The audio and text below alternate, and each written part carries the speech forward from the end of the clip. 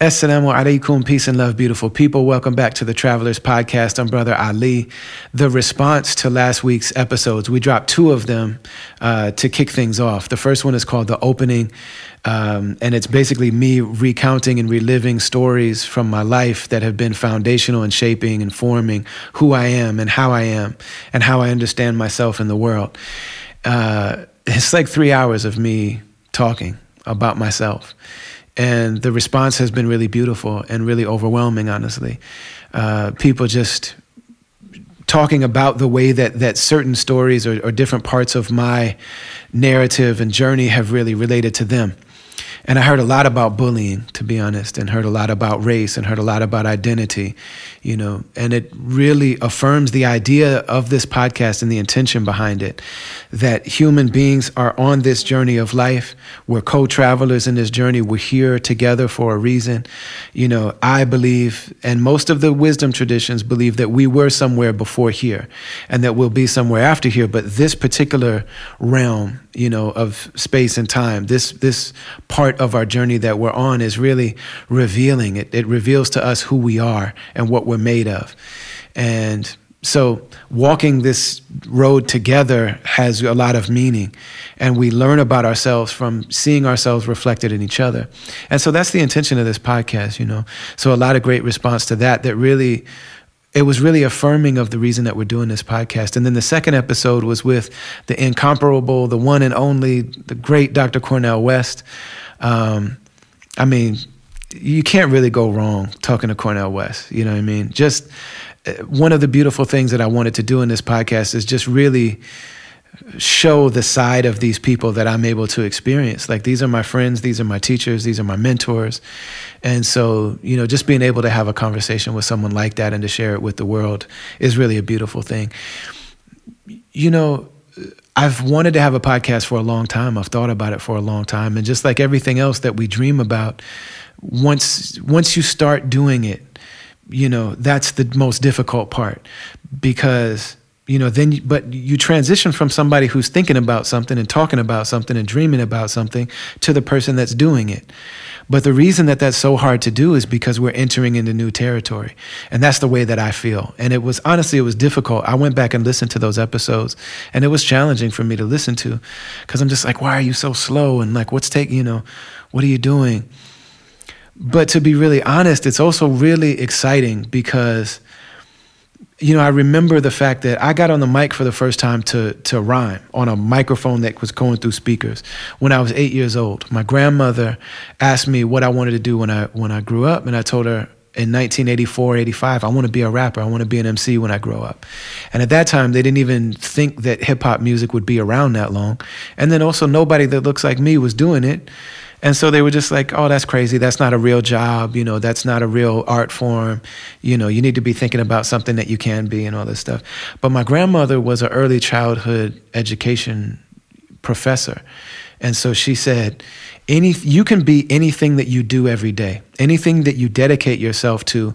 That's how you become it, by giving yourself over to it. You give yourself to the practice of that thing. And by practicing that thing, then you become it, and then the vocation of it comes later, but you transform yourself into that thing by doing it every day. And so she encouraged me. And when she died of cancer. And after the funeral, they left the microphone on him, but the whole time I'm just looking at the mic, because I always want a mic. I see, Slick Rick on the mic, and I see Run DMC on the mic. I see Houdini on the mic. And I'm like, I'm hearing all this stuff about the microphone. So I go up there and I touch it, ding, ding, ding, and it's still on. And I got on and I started doing Houdini and Run DMC and Slick Rick and all this stuff. And people came back into the hall and they were listening to me. And it felt like, a tribute to my grandmother, because she told me to do it. And ever since then, I've been on the mic wherever I could get on one, whether it was school dances and talent shows and community events. I used to do Rondo Days and Juneteenth and dances, and anywhere where I could get on the mic, I did it. And I always had this feeling like there's something for me on this microphone, but I knew that I hadn't quite found it yet. And then When I was in my mid-20s, we made my first album, Shadows on the Sun, and Atmosphere was about to head out on their first real extensive national tour. They had done some touring, but they were celebrating, releasing, promoting this groundbreaking, underground, independent hip-hop classic album called God Loves Ugly. This is 2002.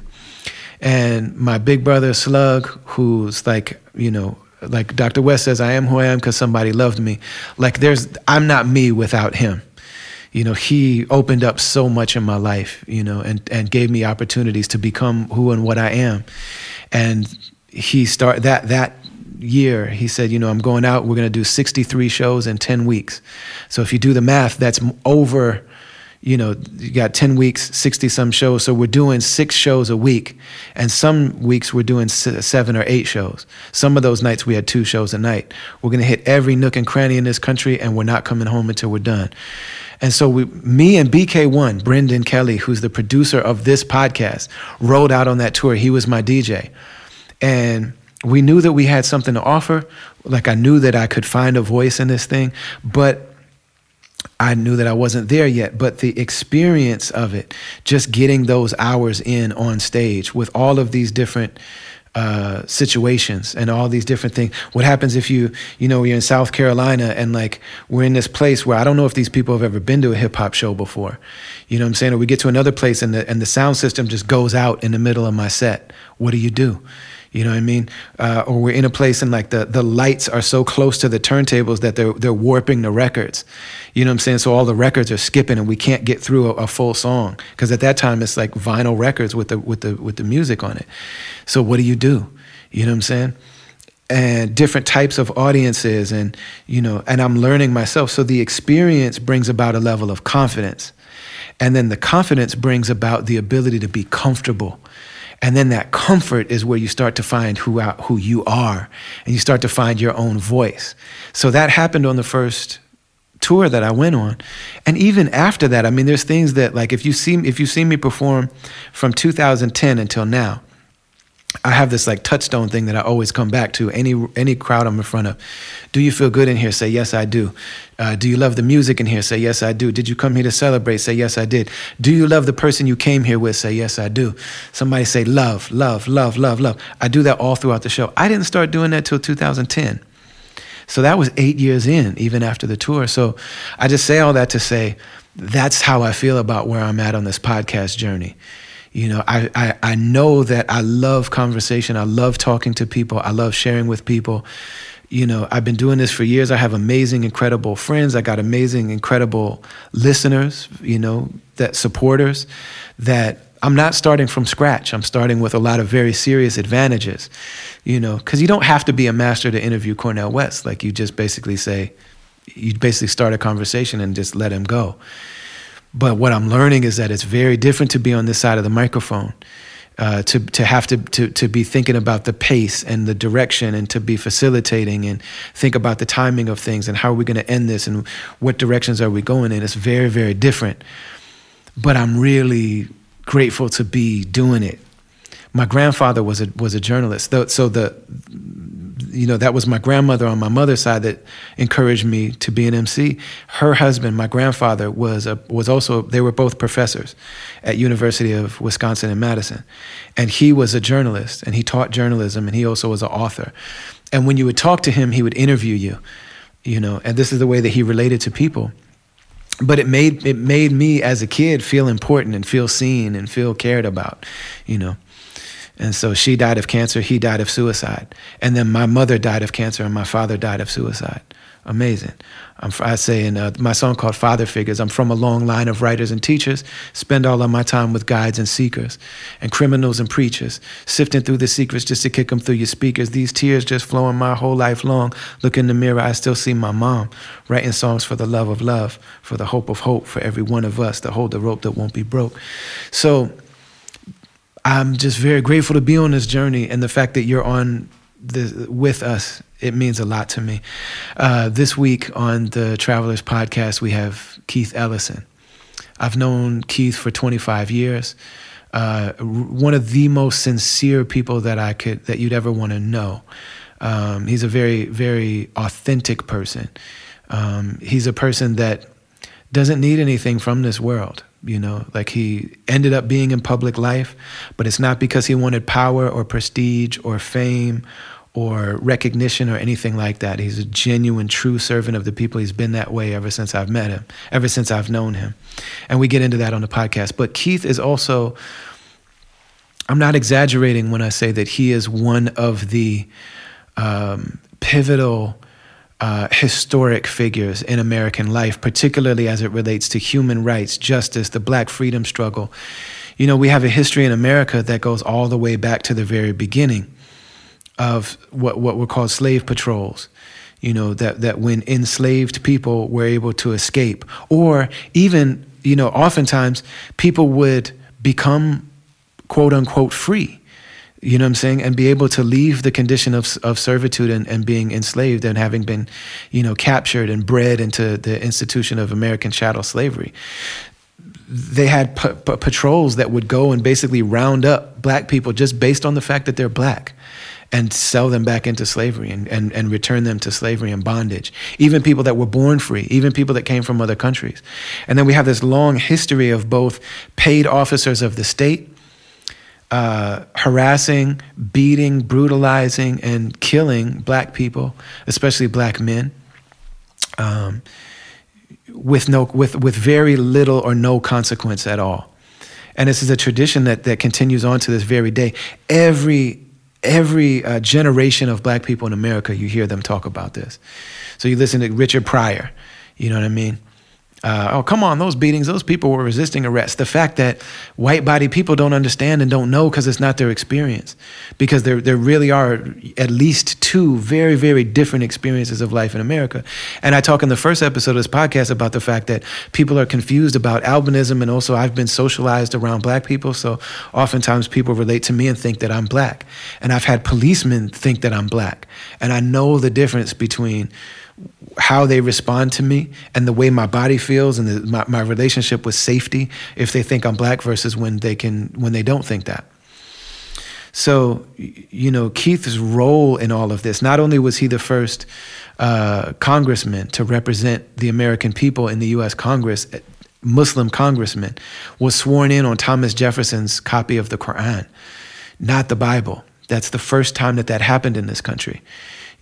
And America has a long relationship between justice, Islam, and Africans. And we talk about that in this episode. But also then he left the Congress to become the Attorney General of the state of Minnesota. And when George Floyd was murdered in South Minneapolis, just very close to where the producer of this podcast, Brendan, and his family live. And my wife is one of a small handful of Black women therapists, community mental health workers in the city of Minneapolis in the state of Minnesota.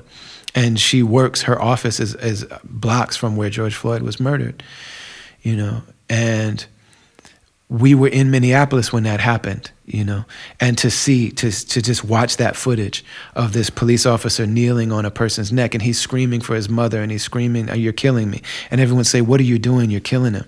And he's just looking in the camera with his hand in his pocket because he knows nothing's going to happen to me because I got 450 years of nothing happening to me. And then you got Ahmaud Arbery that was also just, hunted down not by police officers, but by vigilantes. And you had Trayvon Martin, and you got Terrence Franklin, and you got, on and on and on and on and on, Breonna Taylor, over and over and over again. And one of the things that Keith mentions in this episode is that Black people are not the only ones that are killed by police. And he talks about the fact that what's being done here is part of the Black freedom struggle, but it really is also part of the process of people being human and the relationship between law enforcement, paid officers of the state with guns and licenses to kill, and their relationship to that power and common people and the people that are deemed to be important and seen and worthy versus those who aren't. So he talks about the relationship between the Black freedom struggle and justice for poor white people that live in rural places. And it's extremely important. So Keith, we lived in South Minneapolis at the time that this happened, and it erupted, and they burned down the police precinct. And, there's all kind of stories and speculation, but it really seems as though the destroying of property and breaking and things like that and burning didn't start from the black community and protesters. I just don't believe that that's the case. But we lived in that neighborhood at that time, and this is stuff that I've worked on and been vocal about, and my wife works on, my wife has lived in some of the most racially volatile situations in American life. She was born in the South Bronx and Harlem. She lived in Harlem in the South Bronx. Then she lived in Florida. And then she moved to Minnesota thinking it's all good. And then you got, our neighborhood being burned down. A lot of things in our neighborhood were burned. And we lived in a blue collar kind of like diverse neighborhood, working class neighborhood where white supremacists came into North Minneapolis, where I lived when I was a teenager, that's mostly black. And then anarchists came to South Minneapolis.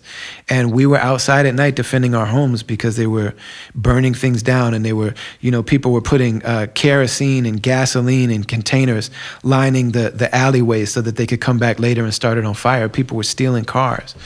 You walk out in the morning and tear gas and smoke in the morning sky. You walk outside and you're just smelling smoke and tear gas, and people are being arrested and all of this stuff. So we live through this, and it's like over and over and over and over again, there's no consequences for these police officers. But this time, my friend, my brother, Keith Ellison, is heading the campaign, or is leading the trial of these officers. And then not long after, another one, Dante Wright, was killed, and now we have Amir Locke. There's another one, you can't even keep track of them. So, we're talking to Keith Ellison, the one who tried, that former police officer. I don't even want to say his name, but he was tried and it got a conviction, and then Ahmaud Arbery's killers got convicted as well. And then, Dante Wright's killer got convicted as well. This is a turning point in American history. And I'm very blessed, and I think we're very blessed on this podcast to be able to talk to the individual who has dedicated his life to this.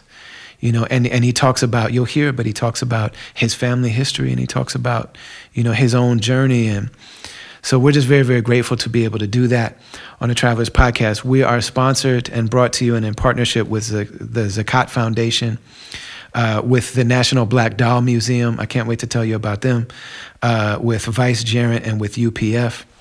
And so enjoy this episode. And thank you very much for being here on the Travelers Podcast.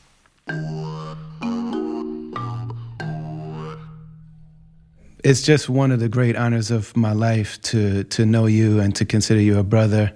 I think we've known each other for upwards of 20 years, maybe 25 even. And could it be? Could easily be that. Yeah, man. So I want to start with a story, if it's okay, that sure. I probably have told you, but I'm not sure if you've ever heard that. Our friendship is made up of like 215-minute conversations because you're always coming and going. Like you're always, and people are always pulling you in a million directions. And it's been that way before you were holding elected office. You've just always been known as a servant and really almost like the property of the community since the day that I met you. But I want to make sure that and I want to say on the mic that my career began back in the late 90s, early 2000s, because a mutual friend of ours was pulled over by the police, a Muslim brother. Let's not say his name. He asked us not to say his name, but you know who I mean. This is one of those brothers that, extremely disciplined in the religion of Islam. They pulled him over. They accused him of drunk driving. They broke his window, pulled him out of the car. They pulled his wife out of the car, a Muslim woman that wears the headscarf and would prefer not to shake hands with men and things like that. Men searched her. And, and then as they always do, when they go too far, they accuse the person of something and they put something on the books. They put him in jail for the weekend. And you, as an attorney at that time, took on his case pro bono. You got the charges against him dropped, and you also represented him, and he won a settlement against the state of Minnesota. And that settlement is what paid for my demo tape. So the demo tape that I brought to Sadiq at Rhymesayers in 2000 was made with money that brother lent me from that incident and from that settlement that you'd won for him. So really, in more ways than one, my career is I owe all of the things that I've been able to do to you, because I wouldn't have been able to get started without that. So I just wanted to thank you publicly for that. Well, I thank you, brother, because you've done so. I remember you were one of the young brothers in the masjid, right? And there was a little crew, and you guys, very, very disciplined Muslims, also performing artists, writers, all that. And you guys were an inspiration. And whenever I see or hear your music or whatever you're doing, it's just always just a thrill to know that I've known you since you were really pretty young guy. I guess you probably were in your early 20s, late teens at the time. I was 15, right? Brother. 15 I years old. I just got married, so it probably seemed like I got married at 17. And but the bottom line is you and a few other brothers were just right there doing what you were doing, committed to your craft. You became world famous doing it. And, and here you are now. And I tell you this, I've always believed that there's a very tight link between artistic expression and inspiring social movements. Mm-hmm. And you are standing right at the nexus of those two things. People have gotten out there in the street, working on housing, working on police accountability, working on justice, working on democracy, whatever, because they heard your music. Mm-hmm. And it just made them feel like, oh, I have to do something. It's like, it's like Marvin Gaye. It's like, it's like Billie Holiday and Strange Fruit. I mean, it just moves people. So it's good to be together, man. Always, always. Well, we stand on the shoulders of giants. And that way we don't have to necessarily measure our own height. Right. You know what I mean? Because we know the people that we come from, and it becomes our duty and really honor and privilege to try to make them proud and to try to do their justice, to do right, with their legacy, the legacy that they handed us. Along those lines, I want to start by asking you about your family. Your family has generations. Sure. That, we know that our brother, your son, Jeremiah Bay Ellison, is the 5th Ward City Council representative in the city of Minneapolis. But I want to know how far back it goes in your family. I know that your mother's father was organizing black voters in Louisiana, and the Ku Klux Klan was burning crosses on his yard. I mean, is this do we know how far back it goes? Is this something that goes all the way back to the African continent? Like, how far back do we know about your family? Well, all I know is that, I have ancestors who were actually, so my family history is somewhat of a complicated one. My family comes from a piece of the American story that is rooted in Louisiana, where people, Louisiana was ruled by the French at one time, the Spanish by another time. Of course, it started out as indigenous land and then ended up in the hands of the Americans. And it's interesting because, there's a varied story there. And, ever since there's been people in my family line that we can track, they've been struggling for freedom, justice, and equality, man.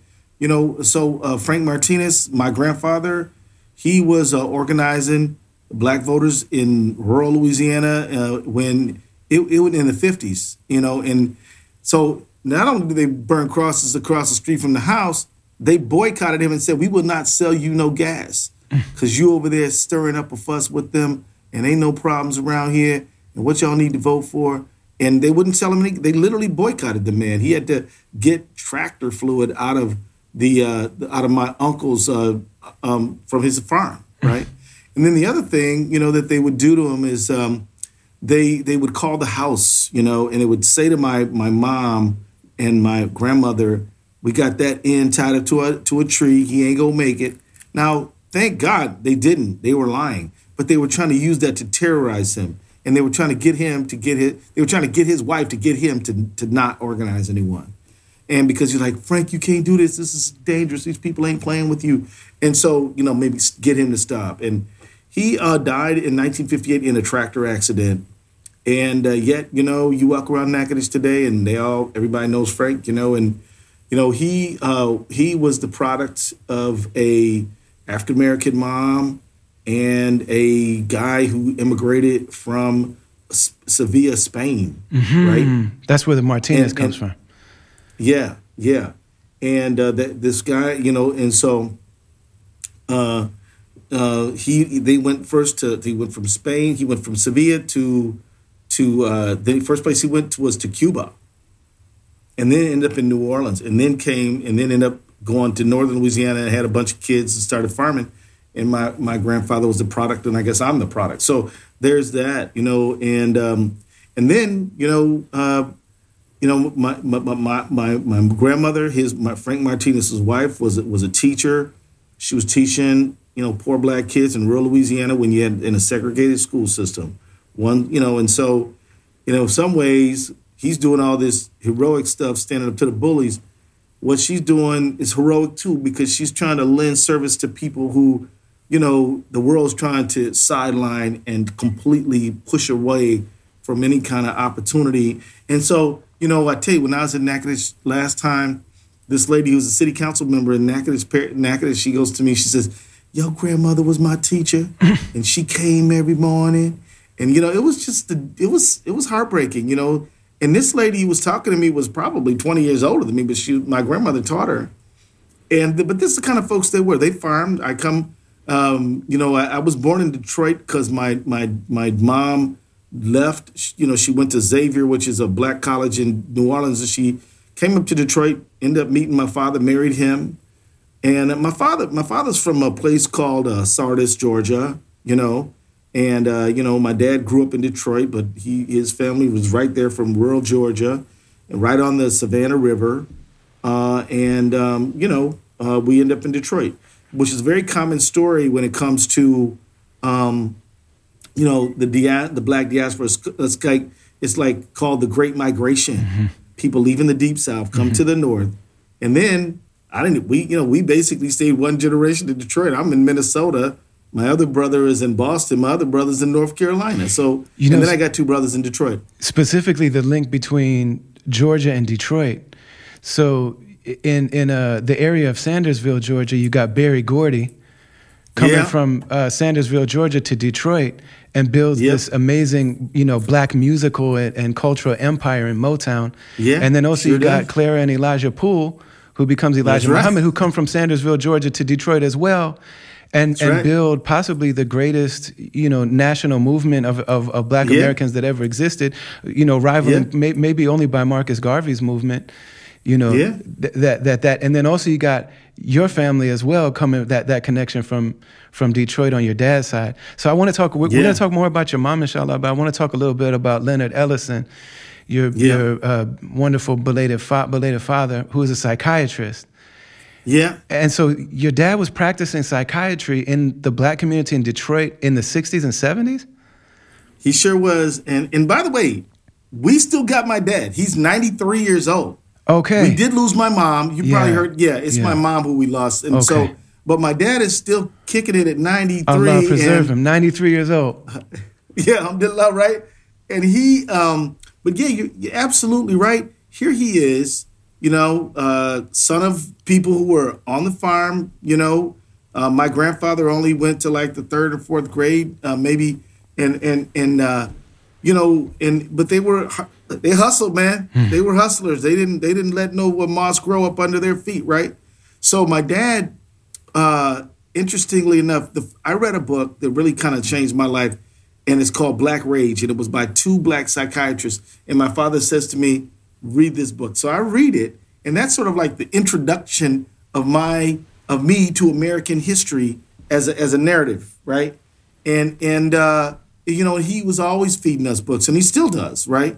And he doesn't read that much anymore, but he does listen to a lot of books on tape, And when he had his stroke, it's just hard to sort of track the lines on the page. But that's what he did. That's what he's doing. And my dad, who did he represent? Who did he serve?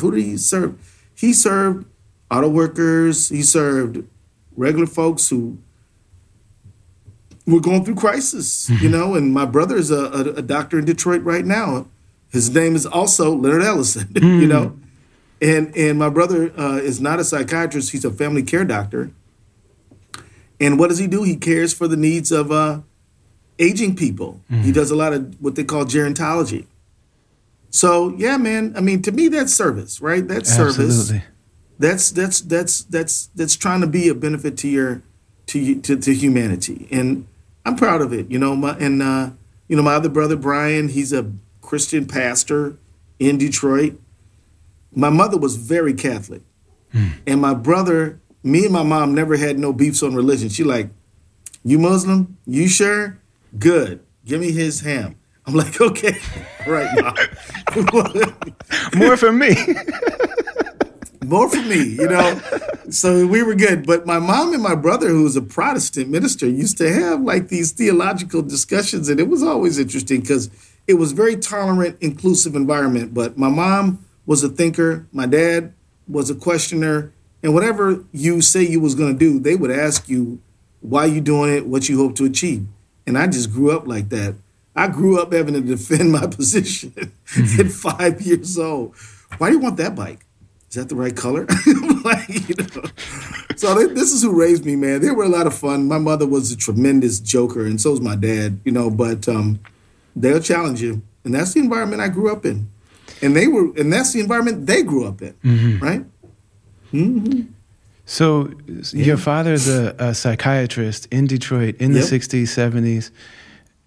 So he's early to this idea that, that we're now just starting to accept nationally, but particularly, there's talk about in the Black community specifically that there's a stigma around mental health around holistic health. And we have a mutual friend in Resma Minikin who I saw actually, my son and I actually saw him as clients, and he remains, a brilliant author and speaker and educator, and he's a therapist. And Grandma's Hands, everybody. My grandmother's hands, absolutely. I was just talking to Dr. Cornell West about that book. He hadn't read it yet. Oh, yeah. Yeah. Oh, yeah. But I screamed that from the mountaintops, and talking about generational trauma that we inherit from the people that came before us, that fight and flight and freeze. But specifically, my grandmother's hands talks about racialized trauma. And Brother Resma talks about white bodies and the freezing that happens. He says that all of the things that white bodies did to black bodies, they first did to other white bodies and had done to them in Europe. When you say in Pulp Fiction, when I'm gonna go medieval on his ass, like medieval is talking about something that that white people did to other white people and then came to the shores of America and started to do to others. Yeah.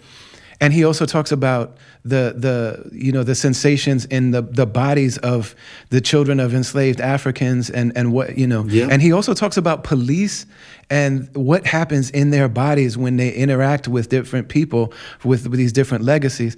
And I'm wondering for you, for you to be sitting in a courtroom, and I want to talk more about your story in general to lead up to this point, but I mean, these are major moments in the history of our country when you're prosecuting on behalf of and speaking up for and fighting for justice for Daunte Wright and George Floyd and all of these, but those specifically. I've seen you in all of these situations where you've been able to just keep so cool and calm and collected and on message, and people have attacked you personally, and people have done everything in their power to get you to, what is it that you're drawing from that allows you to be so laser focused in those moments? And is there a type of bypass that needs to happen in that moment? Well, brother, I got to tell you, I thought the same thing about you when you go up in front of all them people and perform so brilliantly. How do you stay calm in a situation like that? Well, I tell you, prayer helps. It does. Prayer meditation helps.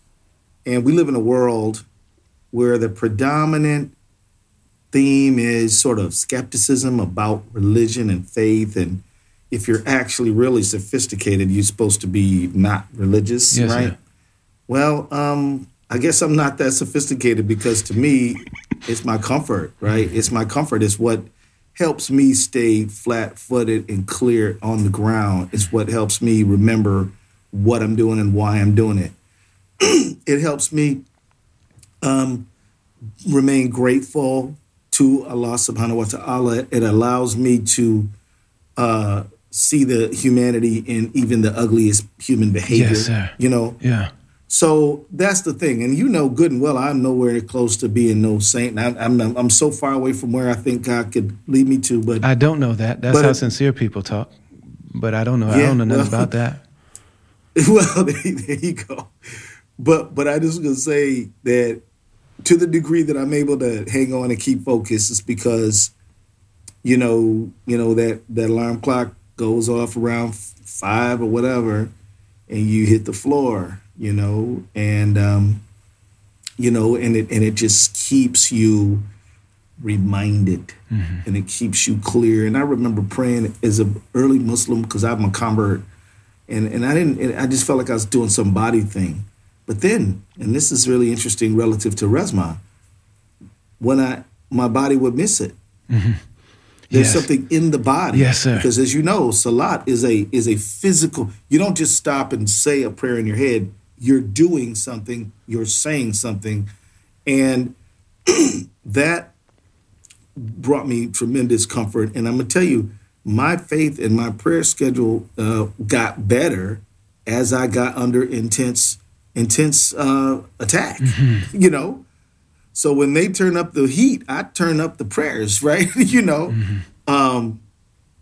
So I guess that's my only answer, brother. I got this poster on the wall in my house that said, I still remember praying for things that I have now. Right? Yeah. I still remember. I was praying for this, and now it's here manifest. And it's not just things like objects, like this pen or this phone. Yeah. It's peace. Yeah. It's peace of mind. It is calm. Mm-hmm. It is the love of community and these things, And I would say if you are really trying to find peace, you're not really going to find it if you're just trying to get enough money, or you're just trying to, if I get me a good wife, then I'll be cool. If I get enough money, then I'll be cool. If I buy a house, then I'll be cool. If I buy a right car, then I'll be cool. You will never be cool thinking like that. You're going to be cool, calm, collected, and at peace when you accept the fact that there's only one worthy of worship. Mm-hmm. Only in your bank account is not it. Mm-hmm. And neither is that fancy ride you think you're trying to buy. It's only one worthy of worship. And if you worship to the one who is worthy of worship, then it has a calming effect. And then if you remember how much that one has provided you, mm-hmm. right? Starting with health, starting with breath, starting with life, starting with family, then it will have an effect on your mind, and it will improve your quality of life. Allah asks us to praise him, not because he needs praise, because he's far beyond we can't flatter God. That's right. That's right. We can't flatter God. That's right. Come on, please. But what we can do is remember that the praise does not come to us. Mm-hmm. We don't need the praise because we don't know what to do with it. All we're going to do is mess it up. Once we think that this is all because we're so smart, so handsome, so talented, we're just going to mess it up. So you give that praise to who can handle it, and then it allows you to be more effective and allows you to be more calm and at peace. I think one of the reasons that I mistakenly thought that your father had passed, and I'm so grateful that he's still here. I pray Allah give him a long life and preserve him and give him all good. And I wish I could thank him personally, you know what I mean, for the I know you're one of 5. Yep. Yeah, man. So I'm in the middle. Okay. 2 older, 2 younger. Yeah. Someday I hope to be in Detroit, and maybe if you'll you'll allow love them, me, man. I'll They're go all characters, man. Yeah, that would be wonderful, man. And my brothers would love you, man. It would be great. Inshallah, we'll meet up in Detroit one day, and we'll spend a little time if we can. Man, they got the best bean pie in the world in Detroit. That's the home of the bean pie. They got it there. They got a lot of cool things in Detroit. Detroit is actually a very interesting town. I mean, it is sort of the intersection of the class struggle and the racial justice struggle. It kind of intersects right there. There's a great man, a man who I admire tremendously, named Walter Reuther, who was the head of the United Auto Workers back in the day. And he was one of the first to say, you know what? If us unions don't include our black brothers and sisters, they will be, they're going to suffer, and we are too, because Mr. Ford is going to try to use our animosity to strike break. So they just got wise enough to say, let's everybody get in here. And Walter Reuther and Martin Luther King marched on Woodward Avenue together before the March on Washington. Amazing. Yeah, it's before. I mean, Woodward Avenue was the main drag of Detroit. It's kind of like, there's really no equivalent in Minneapolis. because there's several main drags in Minneapolis, right? You get, I guess Hennepin is a main drag. Lake Street. But like Lake Street. Broadway. But Minneapolis, Broadway, right. But like in Detroit, it really is, you live on the east side of Woodward, you live on the east side, you live on the west side of Woodward, you live on the west side. So it's kind of like this big divider. So they walk down this main drag together, signal. And Detroit, obviously, like, you and I both know, the Klan and all them bad guys, they're not just down in Louisiana and Alabama, Mississippi. That's right. There's plenty of them in Indiana and in Ohio and in Michigan and in Right.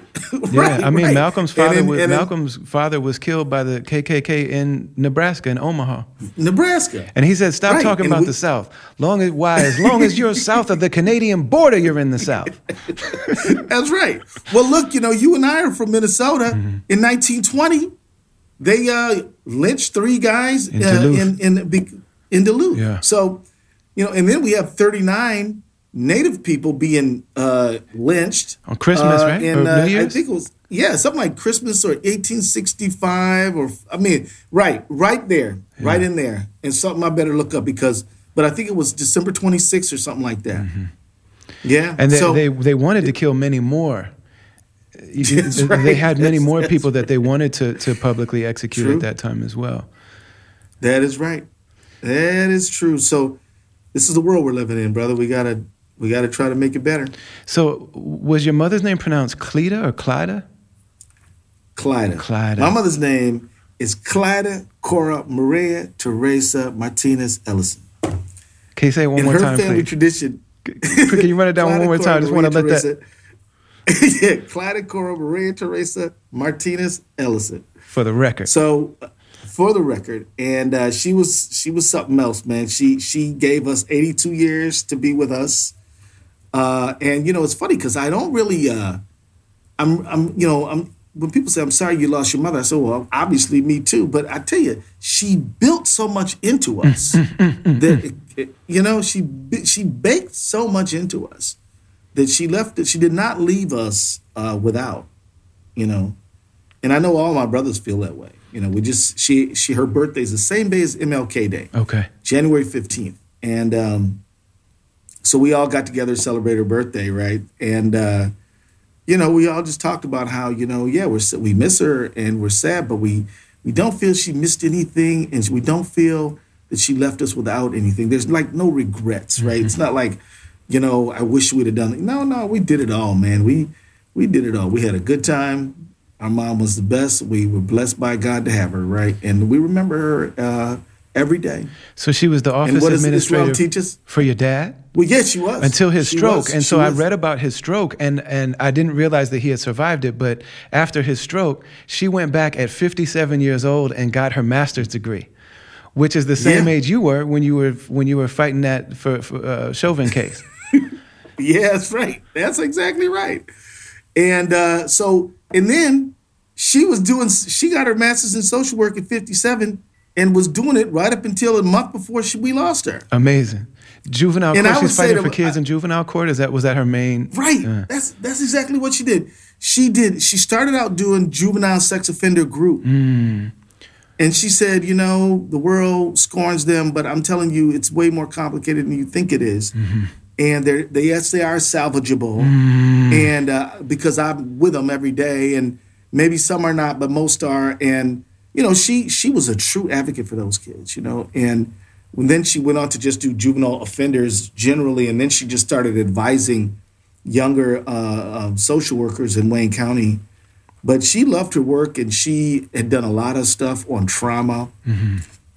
She had done research on trauma and how generational trauma can lead to, mental illness and disease in future generations who didn't even experience, the original trauma. And, so my mom was really, really that person. She was really that one who, we had a wonderful memorial for her back in the fall. That we had a point where everybody was kind of feeling hopeful about dealing with COVID. Mm-hmm. And then now we're dealing with Omicron. But before that really kind of swept in, we got together and, safe and everything, masked up. But we got together in Detroit and gave her the memorial that she did not get when she died. Only about a few of us were allowed to even go, she's great, man. She passed away at the very beginning of the pandemic in March of 2020, 1 month before Derek Chauvin murdered George Floyd. And boy, she'd have had a lot to say about that. But I mean, you went straight into coordinating that case, this landmark historical case that, we know that that's going to be there in American history with Brown versus Board of Education, Plessy versus Ferguson. That's there with those cases because it's such a historical, pivotal moment, in this long march for justice, freedom, and equality. But, you're going into that just a month after losing your mother, man. Yeah, but, it's so funny, so my mom, when I was in Congress, you may remember that there was this ugly racial incident in Jena, Louisiana. Yes, sir. And there was this group of kids called the Jena Six. Yep. And my mom calls me because I'm on the Judiciary Committee, and she says, well, you got your own Jena story. I'm like, Mom, what are you talking about? She says, well, Grandpa Frank, your grandpa, he'd be driving through Jena, and they would pull logs out and would interfere with his ability to get up and down the road. And they were all worried that if they got out of the car, they'd get shot by a sniper. And if they didn't, what would they do? But, they just drove over them trees. And sometimes they had trees stuck in the car by when they got home. But she gave me this story. And I tell you that now because, it's like she was there, straight up. She really was present in everything we were doing. I know she would have felt like, you get in there, you don't back down. We raised you to do what you're doing. And now is the moment where we're looking for some delivery on our investment. And she talked like that, She's like, do you understand what we did for you? I raised 5 of you little jokers. Right. Yeah. Right. She'd be like, look. Did your dad say that all the boys had to either be doctors or lawyers? Well, he was tough like that. And you all are. I got to tell you, yeah, we all are. And I will tell you this. That was my father's imagination for who he was. Okay. And I'll never forget when my son Jeremiah goes to me, Dad, what? I'm not going back to Hamlin. I'm like, what do you mean? Are you taking a semester? What are you talking about? I'm not going back. Is this a gap year? Right. He goes, I'm an artist. I'm gonna be an artist. I'm gonna be a full-time artist. I got a contract. That's what I'm going to do. Mm-hmm. And I'm like, do you know how pissed off your grandparents would be to hear this? And he said, yeah, but what did they fight for other than me to have choices? So my dad's concept was, this is how you ensure economic freedom. Mm-hmm. You get some kind of a professional degree. And, we did. I said to my kids, you've got to first be a good person first. And then if you want to pursue some professional thing, you can do that. But an artist is as important as a doctor, is as important as an engineer, is as important as a filmmaker. One time my daughter looked like she was going to go into film, being a filmmaker. She goes to the I Walker. remember that. Yeah, we had an email exchange about that. Yeah. Now, let me tell you, she is a first-year law student at University of Minnesota Law School where I went. Allahu Akbar. So let me tell you, Brother Ali, what happened is she goes to the Walker. She doesn't like how it's being run. She has critiques of the management and thinks that there's problems. Yeah. They start talking about a union. She starts organizing a union. They get a majority of the workers there to sign a card saying, I want a union because this is not fair. Mm-hmm. So she is in the very heart of the entire effort. And she comes to me and she says, well, Dad, what is this NLRB thing? What is this National Labor Relations Act? Well, honey, here it is. You should read it. Oh, man. Well, let me ask you this. Can they do this? Can they do... Next thing you know, she's like, I think I figured out what I want to do. Mm-hmm. And so, she wants to be a union side labor lawyer. I didn't tell her. She can't say, oh, my dad made me do this. No, hon, you made this choice. This is what you wanted to do, and you were on your own journey to figure it out. Yeah. I tell you this, as much as I appreciate, love, and respect and understand why my dad was, be quite honest with you, somewhat rigid about us and what we had to do, I think that what he really wanted was us to have, he didn't want us to be in a position where somebody was going to mistreat us on the job, and that was his concept. He said, look, I worked in the factory, I worked in the foundry. If you're not getting cussed out and disrespected, you're working in 120-degree heat, and them strong back jobs are going away anyway. I want you to do something with your mind. That's the way my dad would talk. And so, he insisted, and he used everything from shame, blame, and intimidation to get us to do what he needed to do. Yeah. But like you said, we stand on the shoulder of giants, and my dad is one of those giants, and we should be able to see further than the giant could see. Yes, right? Sir. Yeah. So with nothing but love and respect for my father, I kind of told my kids, first you got to be a good person. I don't care if you are the most rich lawyer the world has ever known. Mm-hmm. If you're a creep and a liar and a disrespecter of people, then that's not nothing I respect. You missed it. You missed the point. Yeah.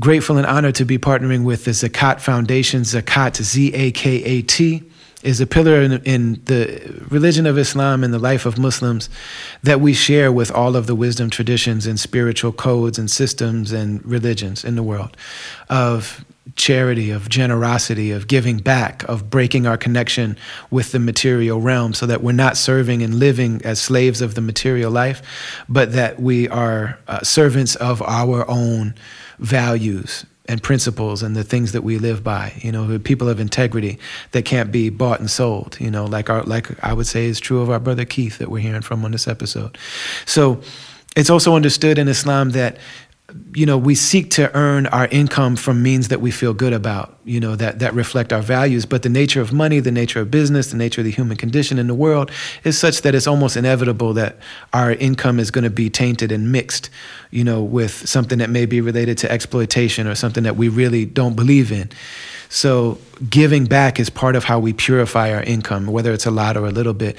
And Zakat Foundation has been operating in countries all over the world to help Muslims and non-Muslims to do that. Specifically, we're working with Zakat Foundation's orphan relief program. And I'm really honored to be doing so. Here's things I want to tell you right from the beginning.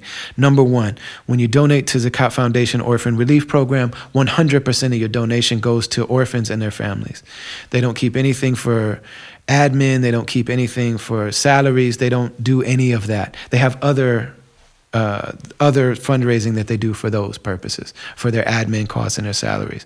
So, so many of these things, like you give your money and how much of it actually reaches the people. With this program, it's 100%. Second thing to know is that it's a Muslim-led organization, but they don't only serve Muslims. the people that donate are not only Muslim, and they don't proselytize. One of the things that these programs do is a lot of times they go and do really good work, but then also they're trying to convince you and convert you to whatever their program is. That's not why Zakat Foundation is doing this. In Islam, it's our honor and our duty to serve humanity, so that's what they're doing. So that's enough of an Islamic reality for them. Another thing that's important to know is that Zakat Foundation has people on the ground making sure that the quality control is there for the ways that making sure that these resources get to the right people, and also that it enters their life, and that the interaction with them is affirming of their humanity, and is dignified and is respectful of the fact that, these human beings are not in this situation because they're not worthy. And the reality is that the people that allow us to play some small role in trying to help affirm and maintain the dignity of human beings, they're actually doing us a service. And so the way that these things are actually carried out is the details are really important to Zakat Foundation. So all those are super dope. Here's where my sister, my friend Amna Mirza, who is, this orphan relief program is her baby. And she's becoming something like a rock star in the world of charitable giving because, she's on the cover of LA Weekly. She's on the cover of New York Weekly. Why? In the orphan relief and support industry, for lack of a better term, somebody realized that, these are human hearts that we're appealing to. So if we show them pictures of orphan children, they're going to look at these babies and their hearts are going to melt and they're going to say, yes, I'll help. That's very beautiful. Nothing necessarily wrong with that. But what Amna had the foresight, the insight to realize and to think about is, how often are people going to be choosing younger girls who are light-skinned?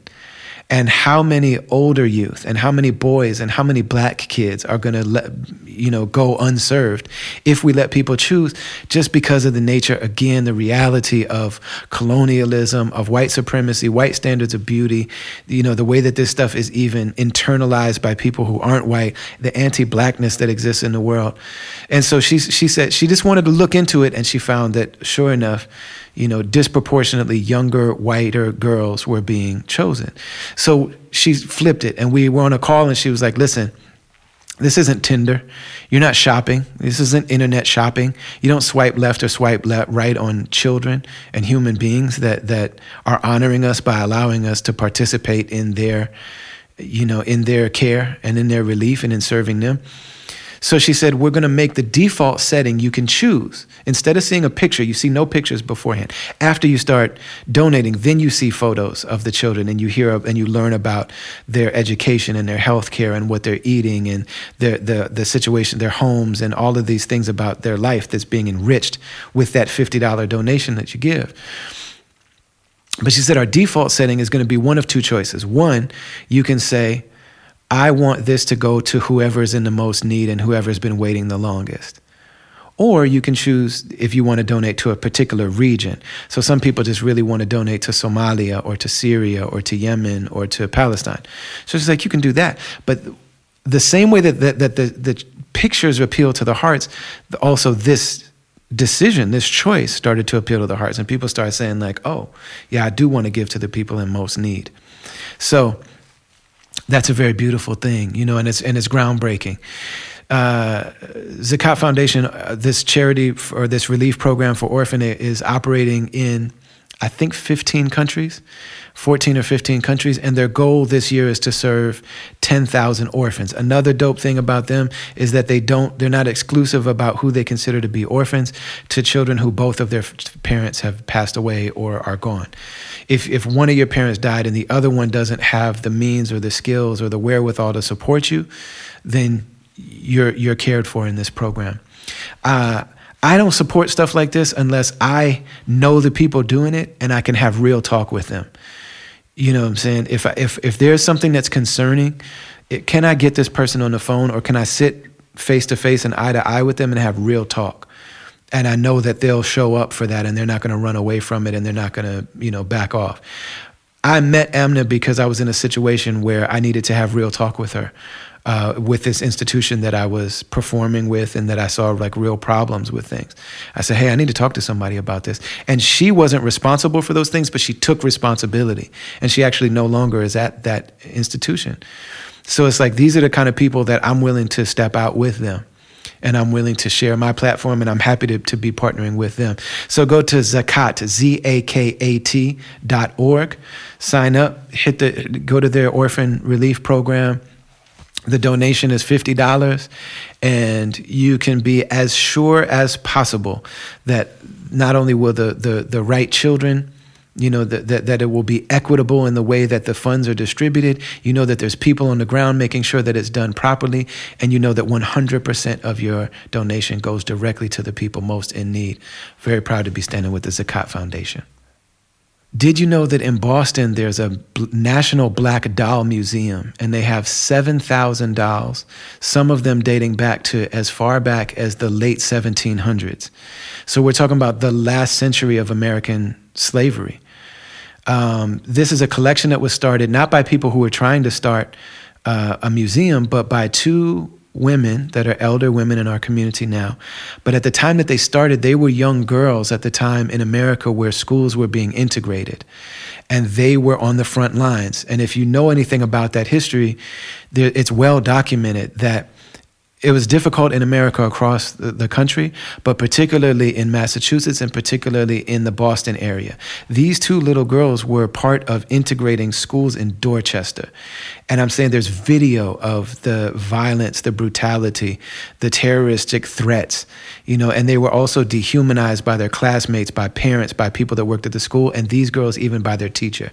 One of them describes raising her hand in class. They made her sit in the back, and she would raise her hand, and this man said horrible things. Her teacher said to her, I'll let you watch the video and check it out. It's launchgood.com/black dolls. But she describes and recounts her story of being dehumanized. And so she went home and told her elders about it. And I believe she said it was her auntie or her grandmother made her a doll right there on the spot with her bare hands and said, this is for you, made a black doll for her. And then she started collecting black dolls as a way of affirming and preserving her own humanity and sense of somebodyness, and then shared them with her children, her grandchildren, the community, and generations to come. And they started this museum, but they had to close their doors because of the pandemic, like a lot of institutions did. So during this Black History Month, there's another month to go, or another week to go in this campaign. They're raising $100,000 to be able to open a museum to preserve this legacy, this living legacy of, an affirmation of the shared humanity of us all in the form of these black dolls, so that these can be preserved for us, for our children, our grandchildren, and for generations to come. So go to launchgood.com/black dolls, launchgood.com/black dolls. Again, I don't come out here talking about these things unless I know the people that are involved in these campaigns. So I'm telling you, from me to you, that this is extremely legit, and it's something that I think is extremely important, and I'm very happy and grateful to be partnered with the National Black Doll Museum. I think it's super dope that upon launching this podcast, we're going to roll out on a tour. I was on the road for 18 years and then had to stop for 2 years because of the pandemic. And now we get to come back. And not only do we have new music to share, we just dropped 2 new singles. We dropped one called Going Through It, produced by me and Ant, and another one called More Than This. And so we have new music to share. We got this new podcast. And so we're rolling out next month, just coming up in a couple weeks, in March and April, on the West Coast of the Travelers Tour. This will be me, my amazing DJ Last Word, super dope artist from the Twin Cities named Mally that matches our vibe and our intention, our message perfectly. We're going to start on the West Coast. If you go to brotherali.com/events, you'll see all the dates are there. But I wanted to let you know that we also have VIP packages. And the VIP package is dope because you get in the venue early. We do an intimate musical performance for you. And then we're basically going to do a live podcast with these small groups in the venue with the people that get these VIP packages. You also get an exclusive shirt. Did I tell you that? But so I'll come out, and sometimes we'll have guests. So for example, in Madison, the guest for that one is my man Slug from Atmosphere. We'll come out and I'll be interviewing him and talking to him, and we'll be taking your questions and things. And then the highlights from that will become special episodes of the Travelers Podcast, so that you can see these really amazing interactions that I have with the people that listen to and support our music. So head to brotherali.com, the events section. Get all of your tickets. All of the dates are there. Get those VIP packages, and we'll see you soon. So that leads you from Wayne State University to University of Minnesota. That's when we finally get you. That's where we get together. And absolutely. And then that's where you're going to law school. And you were known as an activist on that campus. You set up the Coalition for Police Accountability, and you put out a newsletter called Cop Watch. Yep. Is that really the beginning of your like formal activism, organizing, you know, that kind of formal part of your work? Probably is. Probably is. I mean, look, I just want to be clear to everybody who's listening. I think that there are a lot of people who become police officers who do it honorably and well and treat people fairly and they protect people. My life's journey was my dad telling me, if you get stopped driving this car by a police officer, you put your hands on the wheel. You say, yes, sir, no, sir. This is no time for you to argue, you know, the finer points of a constitutional stop, right? This is no time. Don't do it. You will get killed. And guess what? We probably won't be able to do nothing about it, right? So you don't mouth off, get smart, get through it, and then when we're out of there, then we'll deal with it, right? And that's what my dad would tell us. He told me that even before I started driving. He told me that, and when I started driving, I mean, he basically had his hand on my shirt, like, you listen to me. Because my dad comes from a generation where it was perfectly fine for you to put hands on your kids. We're in another generation, right? But he grabbed me and you spare the rod, spoil the child. It's a religious obligation to beat that butt. Right. And my dad was that dude, and he said, and so my earliest orientation, when like my grandpa Frank, we were just talking about him. You know, it wasn't just the local citizens bothering him; it was him getting stopped. Mm-hmm. Yeah, Frank, be a sad thing if that nice window you just put in your house got broke. You know, you over here stirring up a fuss, trying to change things. You know, they've been this way. Why don't you leave it alone? Yeah. Right? It was the police saying this to him. Yeah. When John Lewis got beaten in the head it was police doing it on the Edmund Pettus Bridge. Mm-hmm. When Martin Luther King got arrested 30 times, it was police doing it. Mm-hmm. Right? When Fred Hampton got shot down in Chicago, it was the police coming through the door. So I don't blame all police no more than I blame bad doctors for doing bad medicine. Mm-hmm. But there's no way we can say that in the racial hierarchy of America that was enforced by law, that police didn't play a role in it. They did. Yes, sir. We're not better off by denying that truth. Let's face that truth and just do better in the future. That's all we can really do. You know, one of your critics said one time, Keith Ellison prosecutes police, and you said, I don't prosecute police, I prosecute criminals. And you said, it was one of the dopest things I've ever heard anybody say on TV. You said, my role is to make sure that Derek Chauvin isn't above the law and George Floyd is not beneath it. Nobody's above the law, nobody's beneath the law. You know, not because of your racial identity or the piece of metal that's on your shirt. And somebody said, how do you decide who you're going to prosecute and who you're not? And you said, well, if they break the law, I'll go after them. And if they don't break the law, I don't. It's pretty simple, right? Pretty easy to deal with. Here's the thing. 12 Minnesotans who said that he was guilty. Yes, sir. Beyond a reasonable doubt. Yes, sir. After he had a full and free opportunity to put his case on. And then in the Dante Wright case, let's just be honest. She didn't know she had a gun in her hand, and she discharged it and killed somebody. And she trained others how to use their revolvers and their tasers. She trained others on how to use the equipment. Right. So some people say it was an accident. I say, yeah. And there's a lot of accidents that can become crimes. If I'm texting going through the intersection and hit somebody. Did I mean to hit him? No, but I did. And now I've got to manage those consequences and face them. There's a lot of accidental behavior that the law does not permit you to engage in. Mm-hmm. It requires you to be more careful and not reckless. And that's just the way it is. And, 12 people looked at her charges. She even testified, and they said guilty beyond a reasonable doubt. And so that's what's going on. Both of them were fired, not even on a police department when they met me. Yes, sir. Now, and so here's the thing. And you didn't fire them. I didn't fire them. So I think that it is important for our society to look at this issue of chronic negative interaction between police and communities of color and even white communities, quite frankly, and just try to deal with it and solve it. I think that's the best way because, how many judgments are we going to pay? Christine Roostek, white woman, shot and killed by a police officer. That's $20 million right there. George Floyd, $27 million. What if we stopped police misconduct? Mm-hmm. We'd save money. We'd put it into anything you want. Parking lots downtown, playgrounds in the community. Education, healthcare, training, get rid of the student debt, do all the things that the people are looking for.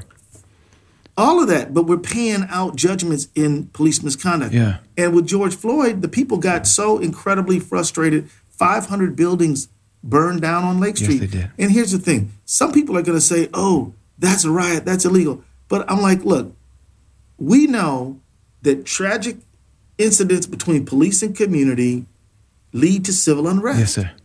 It's not because anybody wants it to happen or anybody thinks it should happen. It simply does happen. Like, look, day, then it's going to be night. You have an unaddressed problem. You're going to deal with civil unrest. It happened in Watts. It happened in Detroit. Yes, sir. It happened in every city. Harlem. It happened Boston, in. There's no everywhere. Chicago. Mm-hmm. Many. So this it's a pattern. So why don't we do something about it? And then I believe that the crime spike. And again, we've seen statistics spiking up, and there's no way I'm ever going to condone sticking a gun in somebody's face and saying, give me your car. That's immoral and wrong. And I can't ever say it's okay. But my point is, we know that when there are horrible incidents of police brutality, what happens is the community shrinks and withdraws from its trust of law enforcement, doesn't call them, doesn't engage them as much because of the trust deficit. Absolutely. And then people who would commit crimes, they know that. Yes. And they're like, oh, we can get away with stuff we couldn't get away with before. The safest community is a community where there's a trust relationship, where there is a relationship. And so actually police brutality, I think, causes crime spikes, or at least is a factor, right? And so it is in our interest to solve this problem. I'm for solving this problem. And it also really, it creates a feeling of like, where is the moral barometer in a country where your first interaction with the government that's, on paper represents you is that paid officers of the state are harassing you. Your brother tells a story of the two of you walking when you're young men. And it was a black cop, but I mean, this is still, an officer of the state. They're in the norm. They're operating within the norms of that institution. Yes, sir. Yeah. Yeah. Sorry to interrupt. Yeah. No. But yelling for you to stop, and he said, "I stopped." He said, "Keith paused," and then he said that you and him had a very spirited debate, and you all ended up going about your way. Yeah. So I remember that. I remember that occasion. So when you get to the University of Minnesota, you're doing this activism. So I'm just trying to do the math, and I'm thinking like, this is maybe like the early 80s at this point, mid 80s? It would be mid 80s. I got to University of Minnesota in 87. 87. So that's the golden Right. age. So I have to ask about your relationship with hip hop, because Oh yeah. So I knew that a lot of your childhood was in the 70s. But I'm wondering, Yeah. what was your relationship with hip hop? When did it, enter your life? And I remember being a sophomore in high school when I think it was the Sugar Hill Gang released, the chicken tastes like Yes, wood. sir. What you probably That's that 1979. Well, so that's 79. Yes, sir. When it was Wow, I guess released, but that it was took time to make it around the country. It's not like it had national distribution, but it came out in 79. Well, you know what? That makes sense to me because I graduated from high school in 81. Okay. So I remember we were in football practice, which is like in August, doing double sessions, and we're all like listening to that, and the coach is turning it up because he's trying to get us to work a little harder, and so that's really when hip hop sort of like hip hop, and people debated, is this a fad? What's gonna happen with it? And then I don't know when it was, but pretty soon, the song by Wonder Mike, and my name is Wonder Mike, and I'd like to say hello. No, when was that one? I don't know. You Same probably song. know. Oh, is that? It's a long the same tune. song. It's a long song, but same record. Yeah, but then the message, yes, sir, comes out, and that's not the same song. No, that's sir. Another. Yeah, that's Grandmaster Flash. Yeah. That's 81. Right, and then rap starts to be a little different. Yeah. But to me, it was speaking. It was cool. It was fun. It was totally danceable. And I do remember when, it just seemed like it was harder to get into a band class, quite frankly.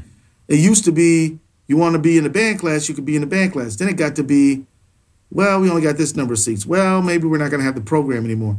And it seemed like right around that time that kids started like making music with records. Yes, sir. Because they wouldn't just play the record; they would go back, go forward, all that kind of stuff. And so they got it created that way. So for me, it's a formative experience.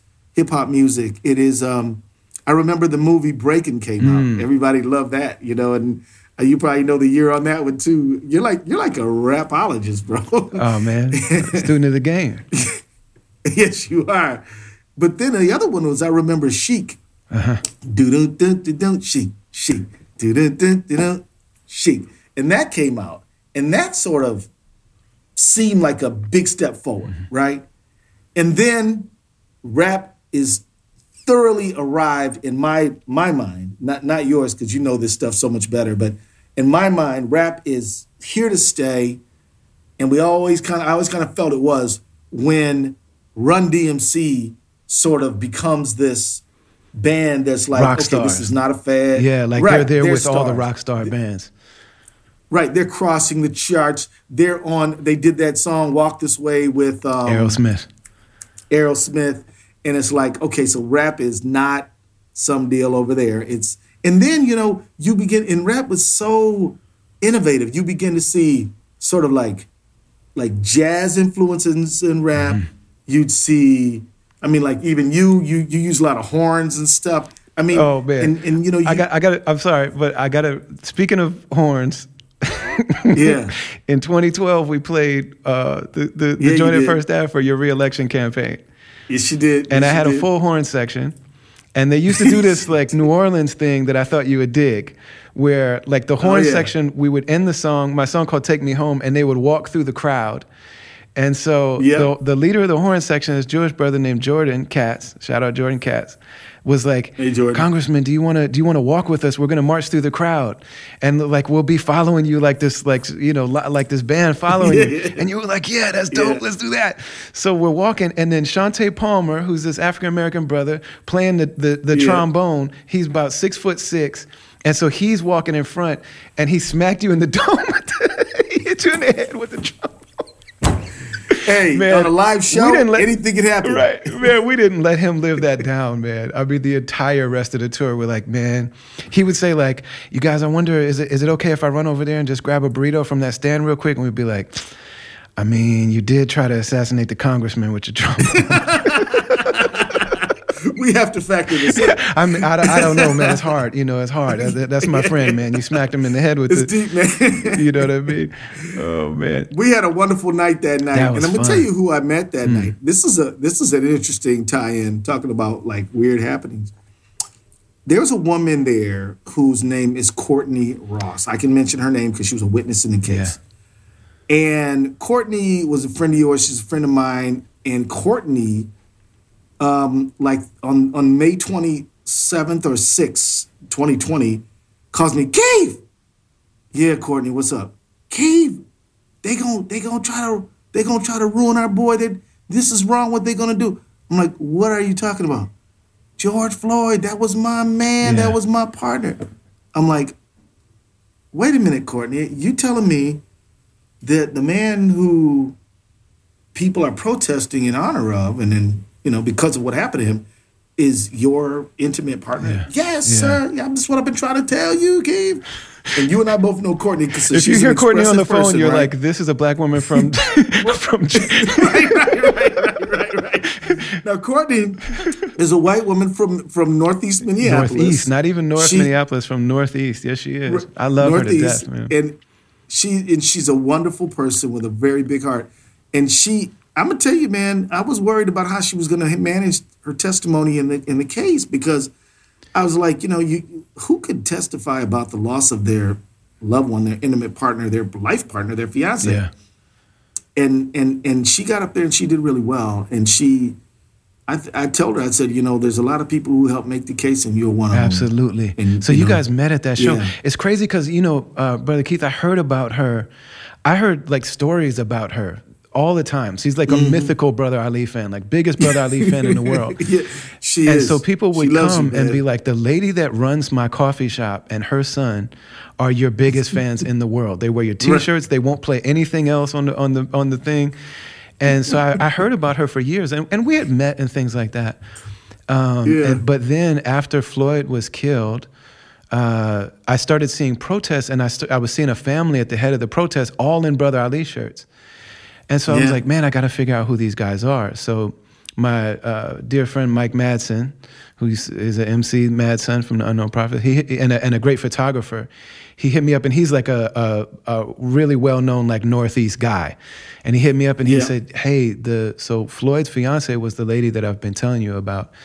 So that's really when our friendship formed. But I mean, she's traveled all over the country seeing our show. So you met her that night. That's amazing. Yeah. Now she will tell you, let me tell you this. She would say, oh, you came into the coffee shop one time and I was talking to you.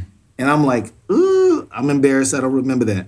But where she came clear was like, she came to the show because she wanted to see you. And I'm like, this is great. This is why we do this, using the attractive power of music, hip hop, to pull people into a political process. And but she and I met there, been friends ever since. She invited me to go talk to the kids at Ellison because she had a gig over there too. And that's her. About a year ago, when we moved to Istanbul, it's very rare that it snows here. And I was going over, I live on the Asian side. It split the water, like the Bosphorus splits the Asian side and the European side. Yeah, the Bosphorus, sure. So we live on the Asian side, but I'm a like coffee fanatic. Like it's a problem, you know what I mean? So I'm in an Uber going to the European side to buy this like $300 coffee grinder because it's got very specific settings and blah, blah, blah. I'm in the Uber and... man.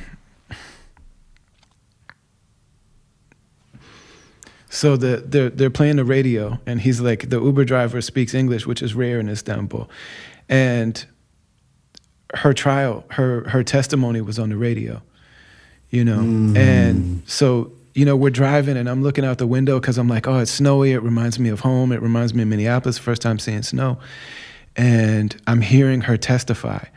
And I'm sitting there and like my face is just covered in tears. And he turns around and he's like, are you okay? What's wrong? Something wrong? Do you need, whatever? And I said, man, I know her. And they're talking about my neighborhood, And I said, and then the Turkish reporter comes on and I hear him talking about the case and da-da-da-da-da, Minneapolis, da-da-da, George Floyd. And he says, da-da-da-da-da-da, Keith Ellison, American Musliman, like American Muslim Keith Ellison is heading this case. And I said, man, it's just one of those moments that I probably will never forget, You're like, I know them. I'm just like, I know all these, because I'm trying to like tell the person like, right. I know all these people, you know what I mean? And so, we get over there and he stopped and he was just like, "Are you okay?" And the Turks are very, like, men show affection to other men in this culture. James Baldwin lived here for 10 years as a gay man in the 60s and 70s.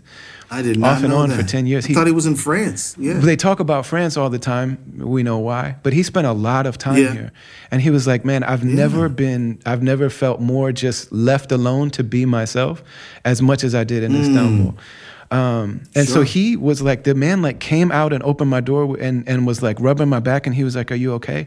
And I was like, "Yeah." And he said, "In your country, the police shoot the people?" And I said, "Yeah, man." And he was like, he was like, I'm sorry that happened. And I said, "Man, but it happens all the time. Like it's not a rare occasion." And he said, they've been doing this for like 10 years. I said, "Man, they've been doing it for 450 years, man. Like this has been going on." And he couldn't conceive of that. Yeah, it's just well, if I could share this with you, brother, I asked one of my staff members, a brother named Keon, great young man, to pull all of the international representations of George Floyd, right? And we ended up to the point where we couldn't keep count. Mm-hmm. They were in Isfahan, Iran. Mm-hmm. They were in Portugal, in Lisbon. They were in all over Spain. In Medellin. They were in Bogota. They were in Cartagena. They were in Sao Paulo in Brazil. Mm-hmm. Palestine. Yeah. Oh, absolutely. Palestine was in the street. Oh yeah, they didn't even. They protested. Yeah, and they've been in the street, but like also. Yeah, but they're like, yep, and here's another reason. But they were in Berchtesgaden, Munich, Berlin, London, Cardiff. It was really all over the world, and it reminded me, of when I don't know if you remember when the Tiananmen Square, there's this iconic picture of this one guy standing in front of all these tanks. Mm-hmm. Yeah, and of course. That image sort of shot around the world and was sort of emblematic of the one person standing up against the awesome power of the state. And this George Floyd photo really did that. There's this place. Maybe here's a place you and I I'd love to go with you. It's called Comuna 13 in Medellin, Colombia, and it's this neighborhood that used to be the target of tremendous abuse. I mean, first of all, it was full of displaced people. Other than Syria, Colombia has more displaced people than any other country in the world. These people left their homes where they were thrown out of so somebody could build a gold mine, and they lived on like the mountain side in Medellin, and they didn't have water, they didn't have electricity, they didn't have nothing. So that's when the FARC and all these revolutionary groups would sort of be there. Then the government would come there and try to kill them, and ended up with a lot of casualties who had nothing to do with it. So there's this history of struggle there. Now this community has used art, brother. They've used art to start painting and talking about their struggle, talking about their story, talking about what they went through. And the tourists come to Comuna 13, Community 13, and now they've got commerce and they've got a little bit of prosperity more than they used to have because they were able to convert this into this thing. Now the government supports it, which is, government's always Johnny come lately on this stuff. But, but that's sort of that phenomenon. I wonder, maybe you and I should go there one day just because it's a beautiful combination of art, hip hop, and fine arts. Carry your bags and shine your shoes, man. Hey, man, let's make a date, man. Let's, we'll have a great time. I'll cancel my birthday. Let's go. Well, you know what? I can't probably get there until after the election, which is in November. I'm gonna be here on the grind. But after that, maybe we could go and they're doing. I mean, you see all the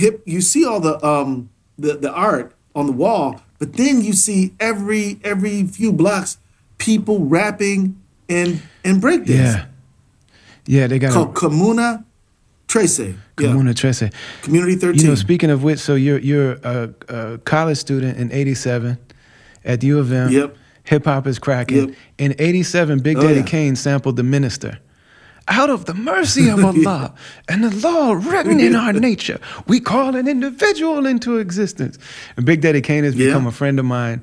You know, it was really amazing. Like he's a great we've one. done shows and stuff in Europe. And one time I finished my set on the small stage, and he's on the big stage on the other side. And so I asked somebody, like, please, I need a golf cart. I got to go watch Kane. And so I get in the golf cart, and I'm driving across, and I just hear Minister Farrakhan's voice echoing across the, you know what I mean? And Chuck D around that, in that same year, 87, Farrakhan's a prophet that I think you ought to listen to. What he could say to you, what you ought to do is follow for now. Power to people. So this is around the time, like, so when did you actually become a Muslim? Like, what age was that? What year was that?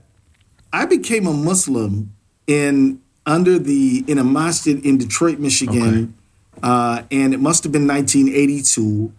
The person who, you know, did my shahada is a good friend of mine now. He's getting up in age. His name's Abdullah Bey Al-Amin. All these brothers were, you know, following the, you know, teaching of Warith D. Muhammad. And and we were, you know, we were doing salat. We were reading the Quran. We're, you know, for us, there's no God but God. Muhammad is his messenger. We mean Muhammad ibn Abdullah of, you know, and so, but those guys, all the people who taught me Islam in Detroit were from that movement, right? And so that was my experience when I got to Detroit. When I got to Minnesota in 87.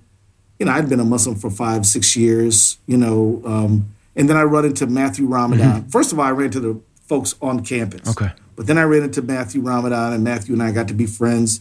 And then you know, our mutual very good friend, his dad was the masjid. Charles El-Amin was the imam Allah have mercy on at the masjid. Yeah. And then, you know, then next thing you know, Makram is leading the community, and you know, and you and I were there around that, you know, during that time. But, you know, I always thought that as leaving aside religion, I always was intrigued by moving the people, right? You need a message that's going to move the people. The people don't move, then they won't. I mean, I believe that if you don't have agitation, you're not going to have social change, right?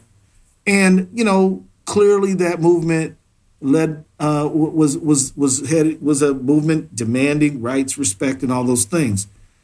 I, you know, have my difference of opinions, you know, with Minister Farrakhan. I don't need to explore those here. No need to do that. But I will say, you can't.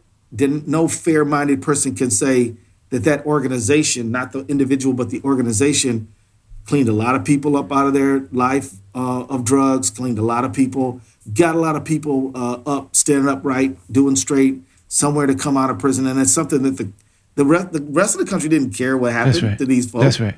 And so, you know, there's that. But, you know, I do believe that in our world, there's room for a lot of different ways to be, a lot of different ways to understand. I'm always going to be one. I'm personally going to be one who says, because I come from an oppressed community, I'm not gonna heap oppression on anybody else. So I don't care what your religion is, yours. I respect that. Who you want to love and be with, that's you. I'm never going to be the guy who's like, you're bad for who you are and what you do. Yeah. And so I can't get down like that. But I will say, peace to him, right? And hope things thrive, grow, and whatever. You know, and I hope people do get closer to what Islam's about. The 4th chapter of the Quran, 135th verse, is like the verse about justice. You know, and it hangs. It's, you know, it's inscribed in, you know, Harvard Law School, and it's all over the world. Like that. That's like, you know, the verse. And the Islamic tradition talks about fairness and equity and justice, and, you know, so much of what the tradition is about is based on that. But this particular verse, I was just thinking about it with relation to, you know, to your work. Allah says, "O you who believe, stand out firmly for justice as witnesses to God, even if it's against yourself, even if it's against your parents, even if it's against your own people. Whether rich or poor, Allah is the one that's looking after both. and don't follow the biases of your own heart. Because your biases can make you swerve from justice. And Allah says, if you distort justice or if you decline to do justice, Allah is well aware of what you do. Sadaqallahu azim. Mic drop. So saith the Lord. Yeah, right. It's you know, and it's one of those surahs that it just helps you. It's like a compass. Mm-hmm. It's like, right, and it's like, look, even though against your own selves, or soul, your parents, or even against your own soul, you tell the truth and do what's right, even if you're speaking against yourself, or your people, or your nearest kin. Mm-hmm. What is that? I mean, that takes profound faith. I don't even know if courage is adequate. There might not be enough courage to do that, but there's certainly enough faith, right? And it takes great faith, you know, because I tell you one thing, it's easier to fight against somebody who you consider an opponent than to go to your own and say, we got this wrong, guys. Yes. You know what I mean? Absolutely. It's hard. It's harder to go to your own people who love and nurture you and say, we got this wrong, guys. We're not doing it. I can't abide by that. Mm-hmm. That, I mean, it's so much easier to say, and those bad guys and it's like it's actually literally easier to be this sort of like advocate for a cause that you're ensconced in. But when you got to go to your own people and you got to say, we're not doing this right. We got to go in a different direction. Yeah, it is emotionally difficult. You know, but yet it's what God requires. It's so amazing that specifically in Black Islam, because, you know, those of us that are Muslim in America know that there's a deep, rich history and tradition of Black Islam that goes back really even before Columbus came, before the Europeans came. Yeah. You know, we know a lot about Mansa Khan Musa. Yeah.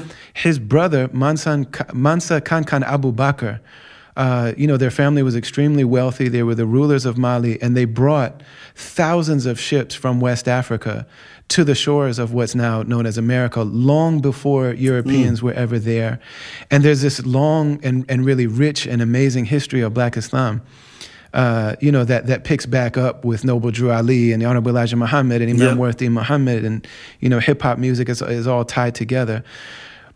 But when people, you know, talk about the Muslims as though we're the harshest critics of America, the most famous and powerful Black Muslim leaders have also, I mean, talking about internal community, you know, the need to do better, the need to improve, the need to do right by one another, the need to, like, even if you look in the writings of what the Honorable Elijah Muhammad was teaching, like, don't smoke, don't drink. Sure. If you have a job, show up on your job on time and be clean and make sure that you give you know, and don't lie to anybody and don't cheat anybody. And, you know, it's amazing that this tradition is one that, and what's incredible is that post 9/11, one of the stories that you know is true that's not being covered is the number of European American Caucasian people that convert to Islam every day in America. It's common. Yeah, it's and they convert both because like they see the possibility for transformation, but also it's like, you know, these are people who can speak eloquently and passionately about you know, challenging white supremacy in themselves and in the world around them. So many people like me, you know, I came because I read Malcolm X. I met KRS-One when I was 13, and he told me, you need to read the autobiography of Malcolm X. So I read it, and then the movie came out, Spike's movie came out, and my mom thought I was crazy, and so she brought me to Matthew Ramadan. And Matthew Ramadan said, just bring him to me. My mom called the Masjid al-Nur when we were in a little house on Broadway, on Bryant. She called him up and she was like, my son's crazy. He thinks he's a Muslim. And so Imam Ramadan was like, just bring him here. We got this, drop him off. Yeah. You know, and so, you know, but this incredible legacy is something that's so important, man. So it is, but you're right. You're so right about that. I mean, I tell you this: there's a lot of people in the Latino community who are absolutely fastest growing section of our community. Yeah, and so and again, you and I both know that the early Sahaba were a multicultural group. Yes, they were not, and actually, Prophet Muhammad, peace and blessings be upon him, had to say to all of us, Arabs not better than the non-Arabs, and non-Arabs not better than the Arabs, and whites not better than the blacks not better than the white. He's the best among you is the one who's most pious faithful to your faith. Absolutely, right? And that is the first public record of a person making an anti-racist statement on a public platform. This is the first human being in recorded history to have said that, and that's his final speech. That's his final sermon.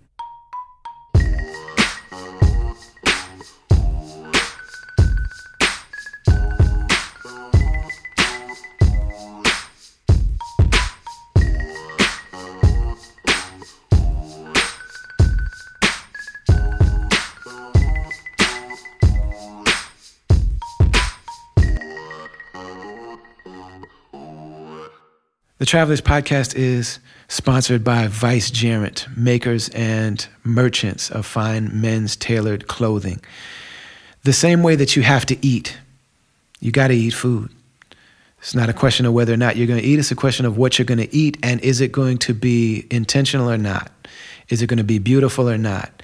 The great poet and writer Khalil Gibran said a human being can't eat anything without killing something, without taking the life of something. Even vegans, vegetarians, you know what I'm saying? Those vegetables, those are living things. And we're taking their life so that we can sustain our own. And so Khalil Gibran said, and really all of the wisdom traditions and spiritual traditions hold this, the traditional ones especially, that eating should be a sacred practice. It should be a meditative practice. It should be a ceremony. It should be something that becomes, and the intention is what changes that. So the same way that we can just go to the grocery store and buy whatever, but those things are not going to be sustainable. Somebody probably got exploited along the way for it to be cheap. Why can I walk into a grocery store at any time of the year and expect that there's, if I live in Minnesota, why are there fresh mangoes in December? How did that happen? Because something unsustainable, unnatural, and inhumane happened for that to be the reality. You know what I'm saying? Whereas if I go out of my way to deal with locally grown and locally sourced food that's free range, that's organic, you know what I'm saying? That's local. I might be paying a little bit more, but it's going to be better for my body. It's going to be better for my community. And ultimately, that shift in intention changes something that's mundane that I do every day. It takes it from something that's harmful and thoughtless into something that's actually beautiful and meaningful. And if I'm going to be eating like that. So the same is true with the clothes that we wear. Working with a tailor like Vice Gerent, like my man Usman the tailor, Usman Aslam in Chicago.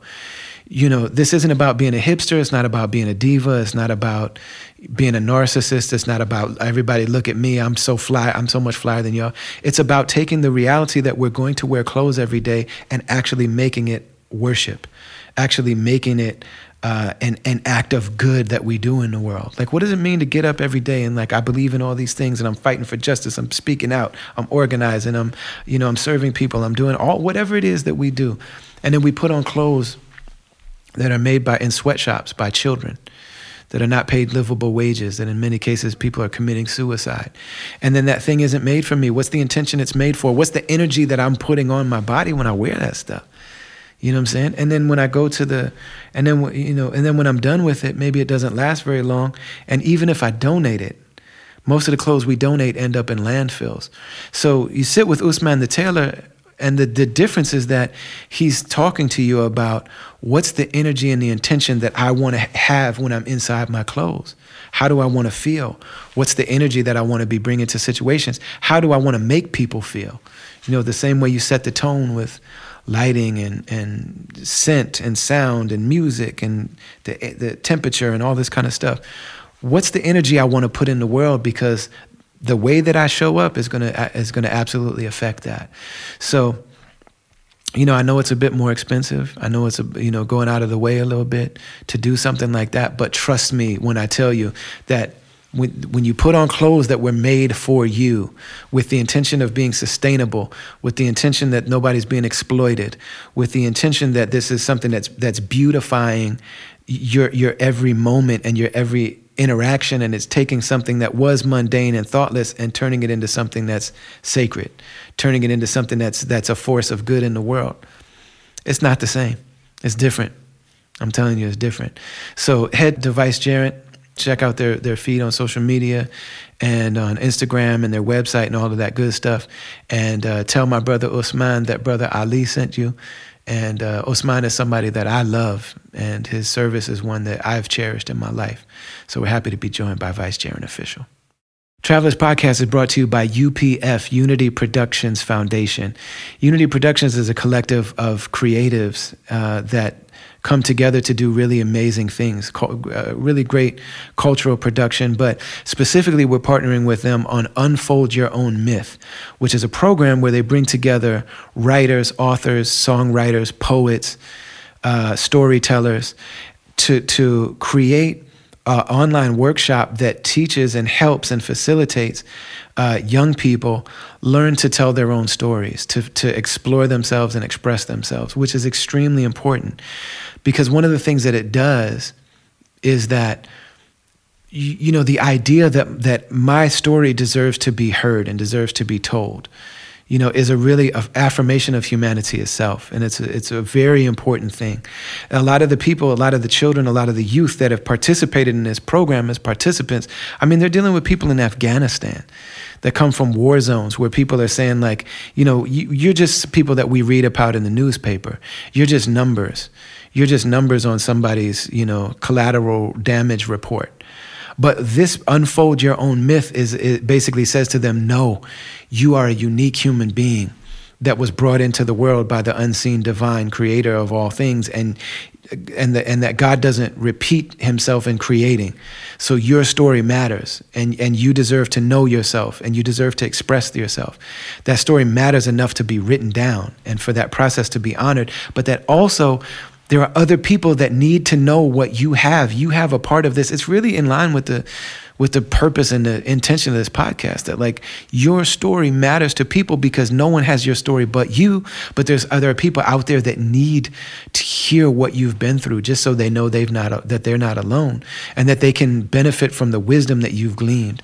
So if you go to upf.tv/unfold, you can access these, you can support them, and please do that. But you can also access this online workshop. And so if you're a community leader, if you're an organizer, if you're an educator, if you work with youth, if you work with bringing people together in any kind of way, you can access this. And I'm one of the presenters. I'm honored and blessed and fortunate to be one of the presenters. And I'm really happy to have them as partners and sponsors on this podcast. UPF, Unfold Your Own Myth, upf.tv/unfold. It's really important that we remain independent. That's something that's extremely important to me. But why is that the case?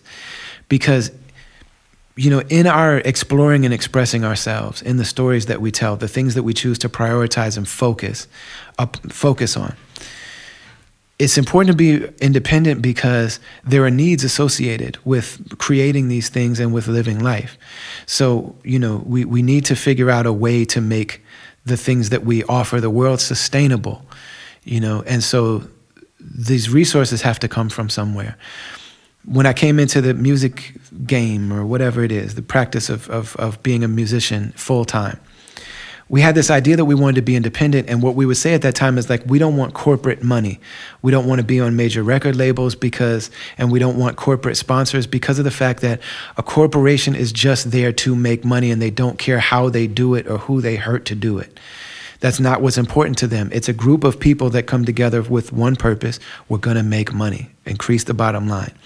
And so when those become your benefactors, there's always something going on somewhere deep down inside that says, if I talk about these things, then this is going to lead to more support. If I shape it this way, this is probably going to mean less support for me, and ultimately it may lead to the downfall of me trying to practice what I love and offer what I have to the world. When I started out, we did this song called Uncle Sam Goddamn, and I was supposed to roll out on tour on a tour that had a big corporate sponsorship. It was a major cell phone company. And, I was all set to roll out on this tour. Uncle Sam Goddamn came out on an independent record label on Rhymesayers Entertainment, and Rhymesayers never tried to tell me what to say.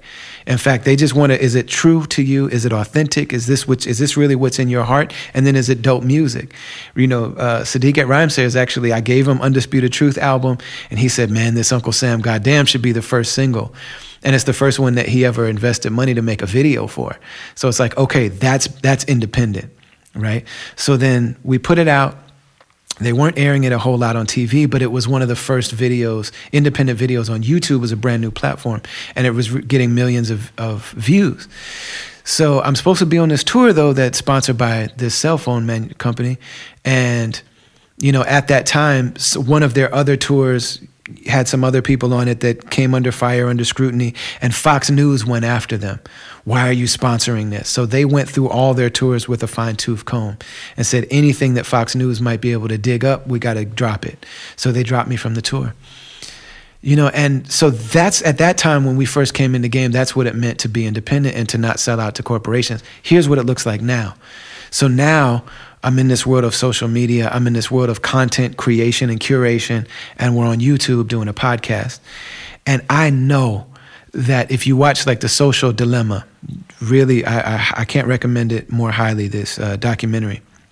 These are corporations. These outlets, these platforms are corporate entities, but then also they advertise corporate entities. They just want to get eyes on their platform so that they can sell you stuff and so that they can mine your data and all these things that they do.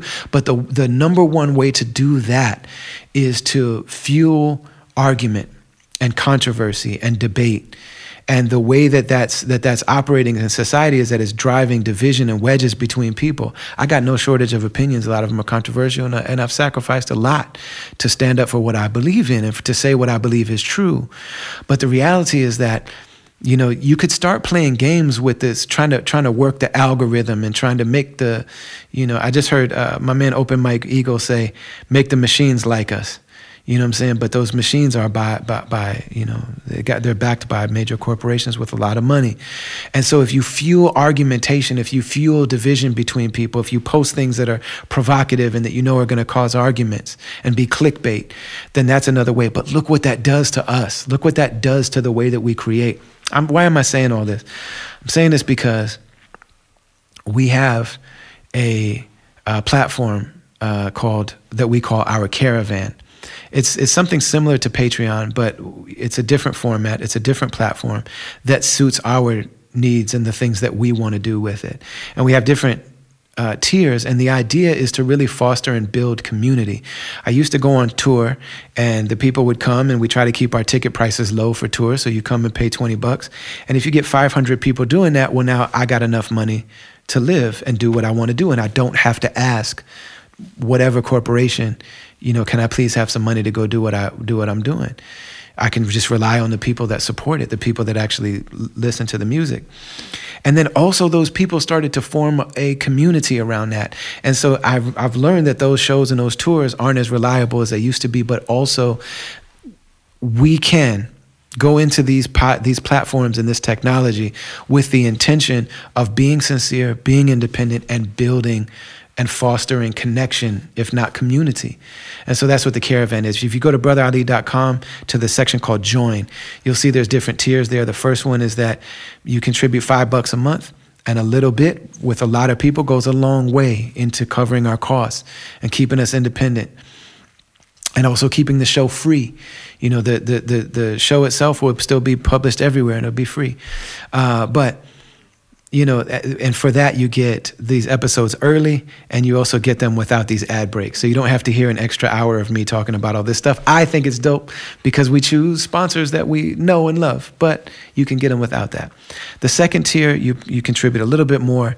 You get access to an Ask Me Anything episode of the podcast monthly that, I start going through questions that are asked of me.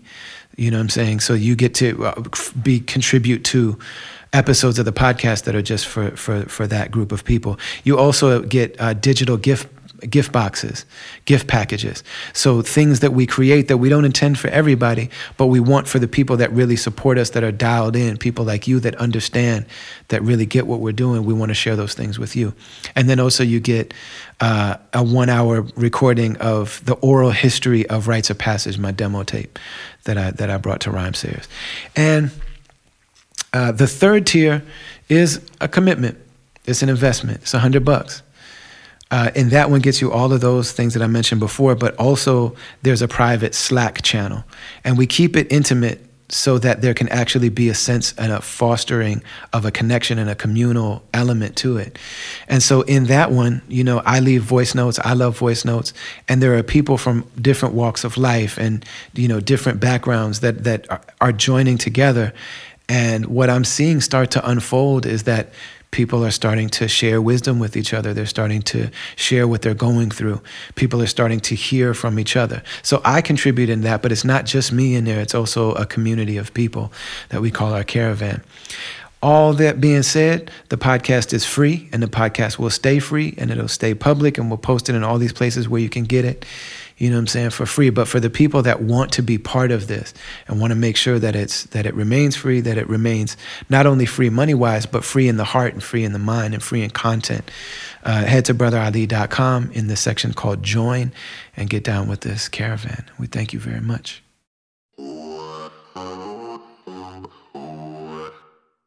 When you were sworn into Congress, everyone puts their hand on the Bible. And you said that you wanted to be sworn in on the Quran, but not only the Quran, but that Sale, what's his name? The George Sale Quran that was in the possession and in the library of Thomas Jefferson. That's right. Thomas Jefferson has this really amazing. So there's a book that just came out called Jefferson's Muslim Fugitives. Where is that yes, right? Sir. I didn't even know about it. No, it's dope, man. It's amazing. This is new stuff that was just recently uncovered, where Jefferson received a beautifully written Arabic letter from West Africans who had been wrongfully enslaved in America, and he actually assisted them. You know what I mean? This connection between West African Islam and then enslaved Africans and their children, and the fight for justice, and also the cultural tradition. So, the fact that you were sworn in, just the symbolic importance of that in the narrative of what America is, But what does it feel like to be connected in that way to Thomas Jefferson? Like, how do you feel about that? Honestly, I think that Thomas Jefferson is a fascinating person, very complicated guy, right? Very complicated guy. Thomas Jefferson spoke not only as an owner of a Quran, but he actually spoke about religious tolerance, and that was critical. On the other hand, he's a human being. So what does that mean? He's like, I know that holding slaves is wrong, but it makes me a lot of money, and I don't know what to do about it. But I don't really like cooking that much, and these crops aren't really going to take care of themselves. And right, somebody got to. Right, and he, the thing is, he has this quote that goes something like this: "I tremble when I know that God is just, and His justice will not sleep forever." He was talking about slavery. Yes, sir. Yeah, and yet at the same time, he was like, ugh. I mean, it's like America was addicted to slavery, right? It couldn't quit, right? And we probably needed a war to end it because some folks was never letting it go. But he's a complicated figure. And I put it like this. I think it is important to recognize the contribution of Thomas Jefferson without, some people say, well, he held slaves, so he's just bad. I'm like, well, that's one way to see it. You know, I think we've got to be a little more nuanced than that, right? I don't think Thomas Jefferson and say Robert E. Lee are the same. Robert E. Lee led a war to kill and die to maintain the slaveocracy. Yeah. That he's a traitor to, you know, that's another thing. Thomas Jefferson, sadly, didn't have the strength of character to buck the prevailing notions of liberty at the time he was living. But he did know, he was aware that there were notions of liberty that surpassed his moment in time. And so I think he's an interesting guy. You know, he wrote notes on Virginia. I think that people make a mistake when they think that America started with the Boston Tea Party. The concept of America really starts in Virginia, you know, in my reading. And actually, in Thomas Jefferson's notes in Virginia, he might have been, you know, in many ways, the intellectual leader of what the country eventually became. There were others as well. I mean, you know, we all know about, you know, Alexander Hamilton, but at the time, it's important to understand we didn't have a United States. We had states that were kind of united, you know, and so there were very different factions and ways of looking at the world. So that's what I think about Thomas Jefferson. I'm no big fan of him. I'm no harsh critic of him. We take what we can benefit from, and then we understand that if you want to lionize somebody and make them into some sort of a demigod, probably not true. I mean, you know, but at the same time, there are things we can learn and draw and should draw from Thomas Jefferson.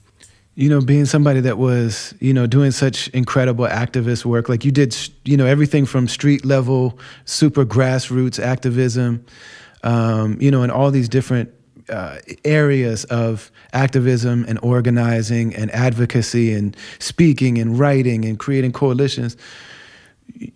There's this feeling among, you know, because I did more like street level, grassroots level stuff.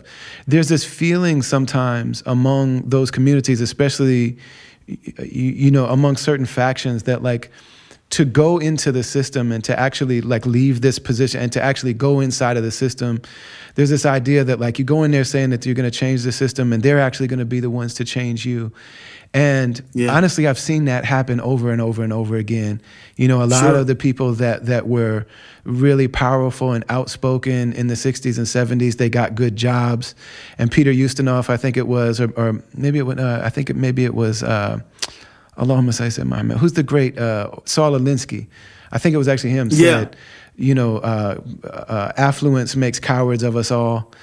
You know, and he was known for really like believing in the worst of people, of the human condition. Like he said, well, you can count on that. You can't count on somebody's altruism. You can count on their interest though.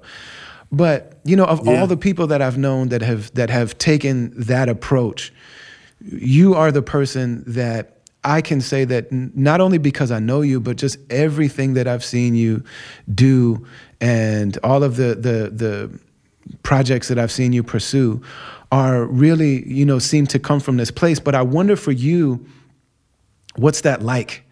What's that like to come from a group of people who don't necessarily respect, you know, so that not everybody in the activist organizing community. And I mean, I've been in spaces that because you're always accessible, you're always available, you're always in the community. And I've been in places where there's very like radical organizing going on, and you will just be driving by and see something happen and just jump out of the car. Same car that you were driving, you know, 10 years prior. Same suit, same, you know, the whole thing. Same Brother Keith. And this is when you were in Congress. Jump out of the car and just like, hey, what's going on? Like, what's the, you know what I mean? Do you ever have a sense, you know, thinking about your 22-year-old self, you know what I mean? That like, man, I'm inside now. Like I'm in the belly of the beast now. You know what? The society is all these concentric circles. So you go through one wall and you find out that there's people even way more inside than you. And I can tell you, man, when I ran for Democratic national committee chairman, I found out how much I found out how much outside I was and how much inside I wasn't, you know? So that's an interesting experience. But what I will tell you is that we have when you're an activist, you got to remember what your goal is and what you're trying to get done. Because it is possible as an activist to just fall in love with the fight. And so you view legitimate, real progress as just some fake because you don't even believe it. I think it's important for every activist to do a lot of spiritual exercise and to always check back to make sure that you don't get cynical. Because once you get cynical, it gets hard to make a decision as to what is actually a good thing and what is not. And nothing is good after a while, right? If you don't make sure that you do a reset check-in mentally, emotionally, and spiritually. And so I think that when I was, I have a picture of myself talking to a lawyer named Stephen Cooper, who was the head of the Department of Human Rights back in like 1991, and we're asking him to take over a case that occurred back then, right? So like people asking me to take over police prosecutions now. I myself was doing that back in 1991, you know, regarding Tyrell Nelson and stuff like that. So what is my point? I'll just tell you this, and I could be wrong, but this is what I believe. I don't really believe that there's any society anywhere on the globe that is morally superior to the one I live in. Because if you say, well, America has a horrible history of slavery, racism, this, that, I'm like, it's all true. But does India, does Great Britain, does China, where is this pristine place that if we go there that nobody's ever oppressed anybody else? So what you end up with is a situation where what I got to do is make the world a better place where I am. That's what you got to do. Because there's no place on this planet where everybody has always only loved everybody else. It's just not true. So you got to work where you're at. And then you got to ask yourself, well, cool, what is better? Here's what's better. What's better is don't get killed. No, justice. Everybody faces this equal standard of justice. These things are improvements. And I say to young folks all the time, there's a book I love, but sometimes I feel like it's mistitled. It's called The New Jim Crow. Michelle Alexander. And I've said to young people, no, Jim Crow was actually way worse than this. You wouldn't want to live through it. And the sacrifices of our ancestors that have gotten us to multiracial democracy with racism still a problem is better, right? We had racism in 1619. We got racism now. Back then we had slavery. Then we went to Jim Crow. Now we're in multiracial democracy on paper where we have to push the society to be even better. The next step is to have a society that is a non-racist society, but we still might have sexism. We still might have class oppression. We still might have a lot of other problems we've got to work on. I believe we're in this space because God wants to know, are you willing to struggle for something better? Or are you what are you going to do? If I put you, it's like the sword of the spider. Do you believe that you'll be left alone on saying, do you believe you'll be left alone on saying, I believe? It won't be tested. They were tried before you. Yeah, they were tested before you. You will be. Yes, and so that's sort of how I understand the world. So I guess what I'm saying is there's a difference between an elected public official and an activist. The activist needs to keep in mind that you're agitating to make the society bend toward justice. And the elected public official has to understand and keep in mind, you're there to make the society more just. One is an advocate and one is one who's supposed to deliver. Both are needed. They should work symbiotically. They shouldn't work at cross purposes.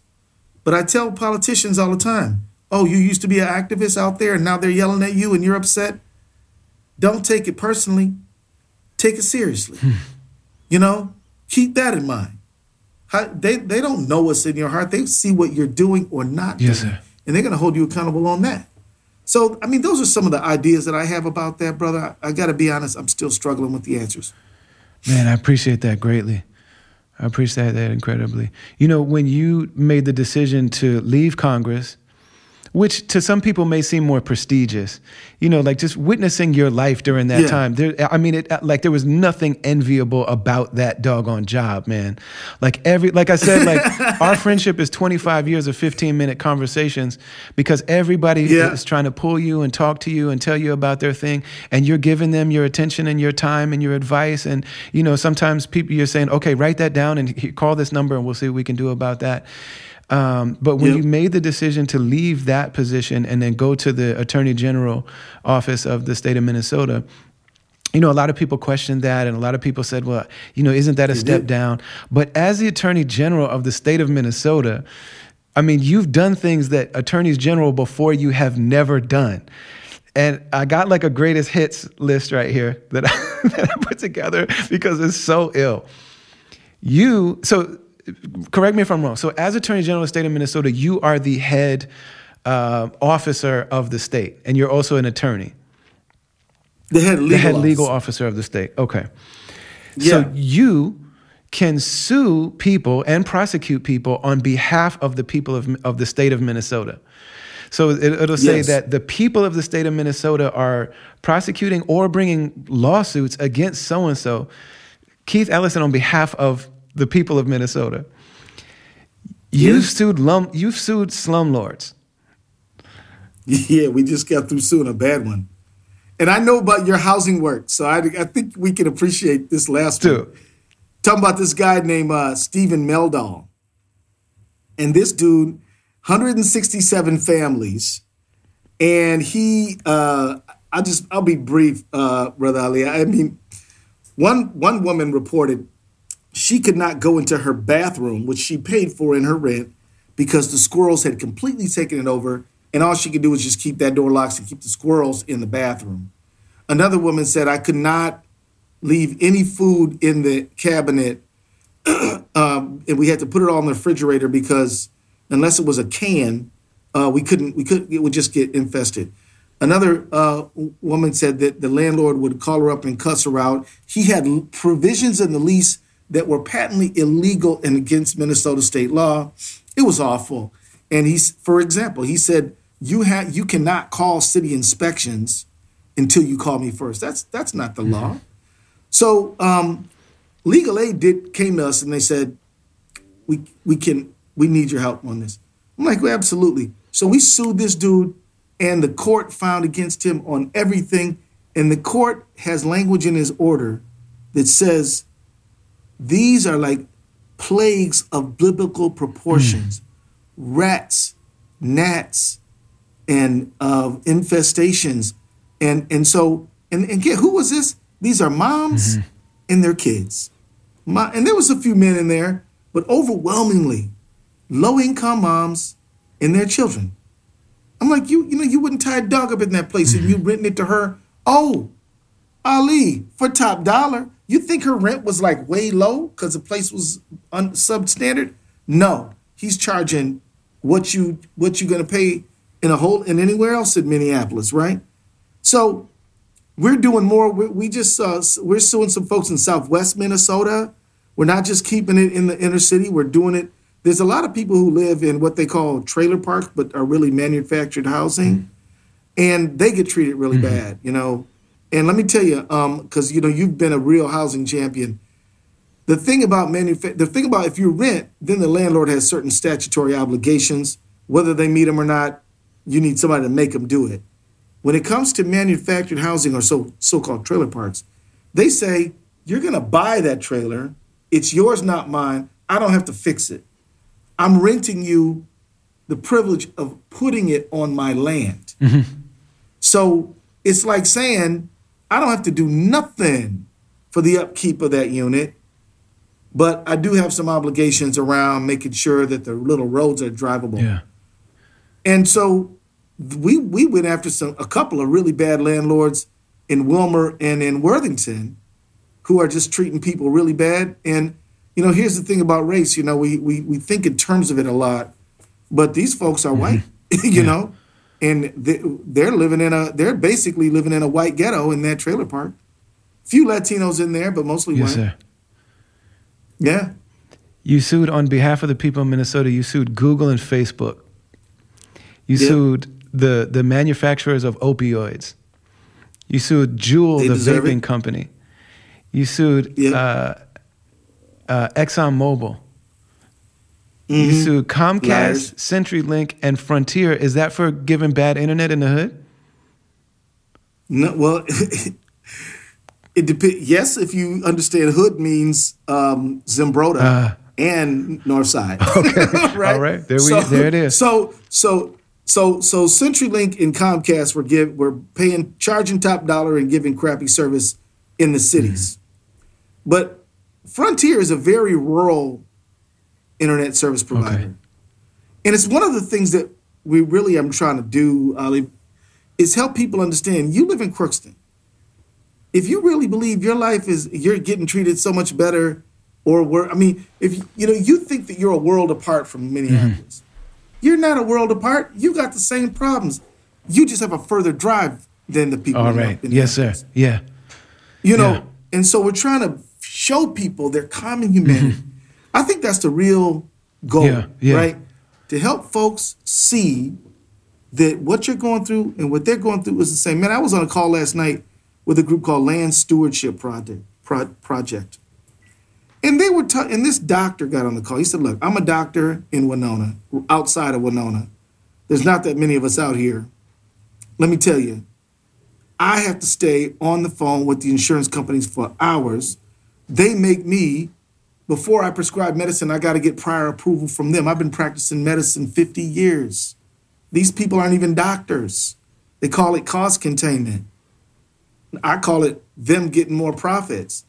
This is what and if you're trying to see a psychologist or a psychiatrist in greater Minnesota, you might wait 6 months. We have lost 700 dairy farms since 2007. But people are still drinking milk, and there's just as many cows being pumped as before. But they've been getting consolidated because our antitrust laws are not being enforced. So you end up with somebody who's had a farm for three generations in their family, and they can't survive unless mom has a job as a lunch lady at the local school, and dad is fixing cars on the side, and then maybe they could make it. Farming shouldn't be a hobby. Farming should be a way of life. And and if you look at farm profitability as a dollar, it used to be that the people milking the cows would get 45 cents, 50% of that dollar. Man, they're down to like 7 cents on that dollar. And all the money is going, none of the money is in making the raw material. It's all in later on down the line. And it's really, really awful. And what divides us is this false idea that you're a different religion, you're a different color, you're not like me. We live far apart. I'm like, all that is superficial stuff.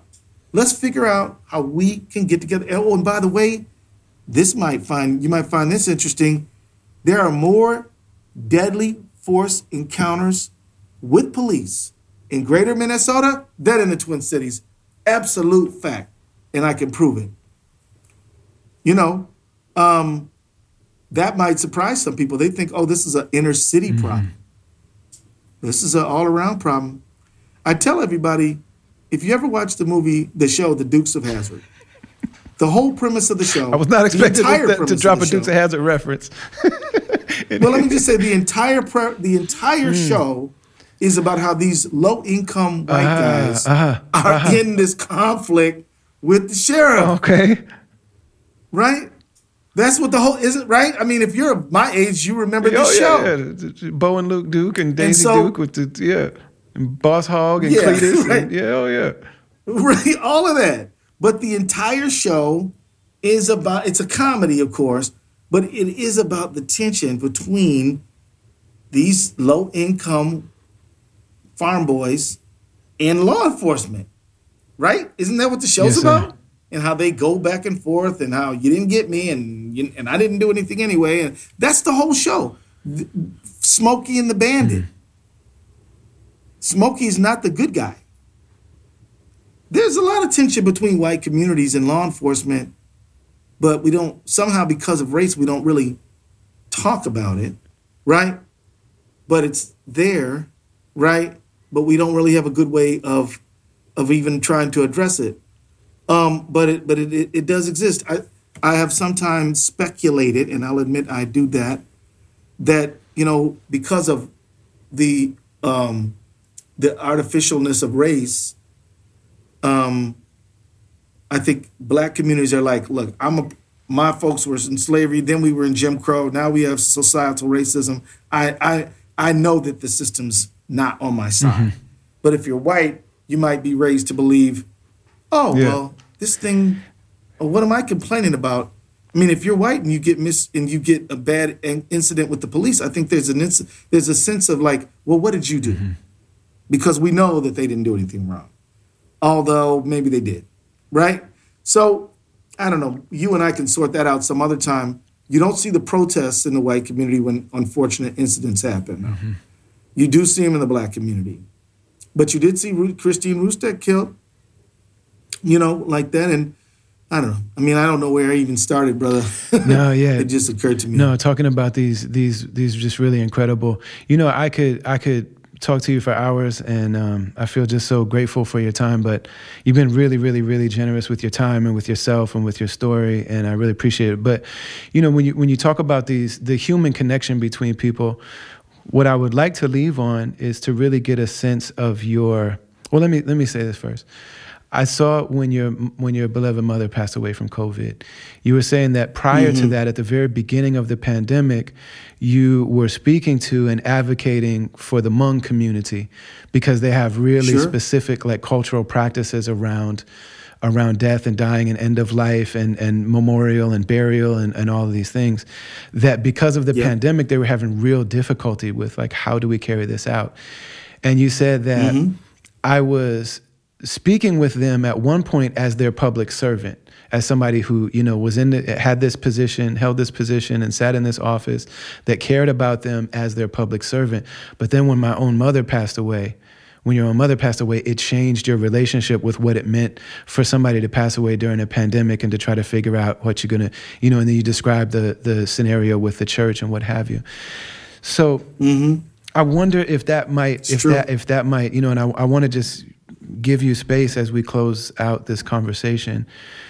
There's something about this legacy in general, and you in particular, that seems to be able to take the human experience of pain, difficulty, the fight for wholeness, the fight for community, the fight for love, the fight for justice, the roadblocks that one encounters along the way, that you've been able to take all of the difficulty and all of the challenges of life and convert it into this amazing service of community, and of people. And I wonder if at the end of your career, and may Allah give you a long life and give you success in all of the best of your intentions and your endeavors. At the end of your time, if you were to say, this is what I've contributed and this is what my legacy means, what would that sound like to you? That everybody counts and everybody matters. That nobody's outside my circle of compassion, and that service is redemptive and even therapeutic for the human soul, and it served me well. And I do think about the end of my service. I mean, when I walked away from Congress, you're right. People are like, "Well, why would you leave the major leagues and go play in the minor leagues?" I'm like, "I'm not. That's not what I'm doing. I'm going from the in front of the cameras fight to the real fight, right? That's what I saw myself doing. But there will be a day when I'm not the AG anymore, and I'm not any. I'm just a private citizen, and I don't think that I am the AG. What I am, if I'm anything, is basically a civil rights worker, and I'm gonna be that in office or out, right?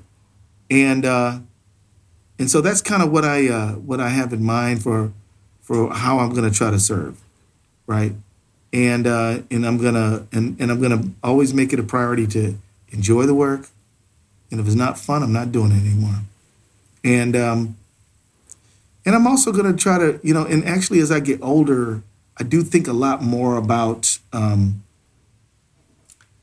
life after public service, life after, and then you still have to learn how to do something with the concept of eldering, right?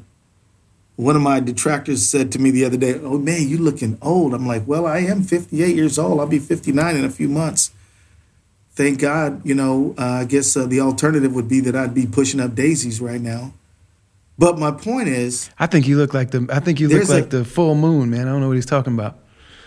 Well, yeah, well, people say what they say, but my point is, eldering is an important thing, right? And eldering is important, and it is important to embrace it, right? How can we? And I'm actually, I don't know, quite a bit older than you are, but how can we, as men, who God we hope will bless us many years, when we get those experiences, make sure that they're beneficial to people who are coming through, right? That's another very important. I told my staff the other day, our internship programs represent a core value and commitment our office has to developing talent, right? And so that can work for anybody. And I would say that once you cross 40 years old, you need to be thinking about how you can give something. You knew Mel Reeves well, Absolutely. didn't you? Yeah. And like Mel was mentoring people, man. Mel was giving back. Yeah, he had a group called the Study Do Group. He said, "We're not gonna have a study group. We're gonna have a study do group." And he mentored a lot of young people. Yeah, Mel was an amazing man. Yeah, and it's bless him, man, and it's there for all of us. But let me tell you, brother, I'm so proud of you, man. And can I ask you a question? Are you making music there in Istanbul? Yes, sir. Yeah, so right back here where these lights are hanging, this is a booth. And so we're doing the podcast, and I'm making music, and I'm also I'm learning to recite the Quran properly. Finally, it's funny. Like in America, I was just talking to Imam Zaid Shakir, who sends his love and his salams.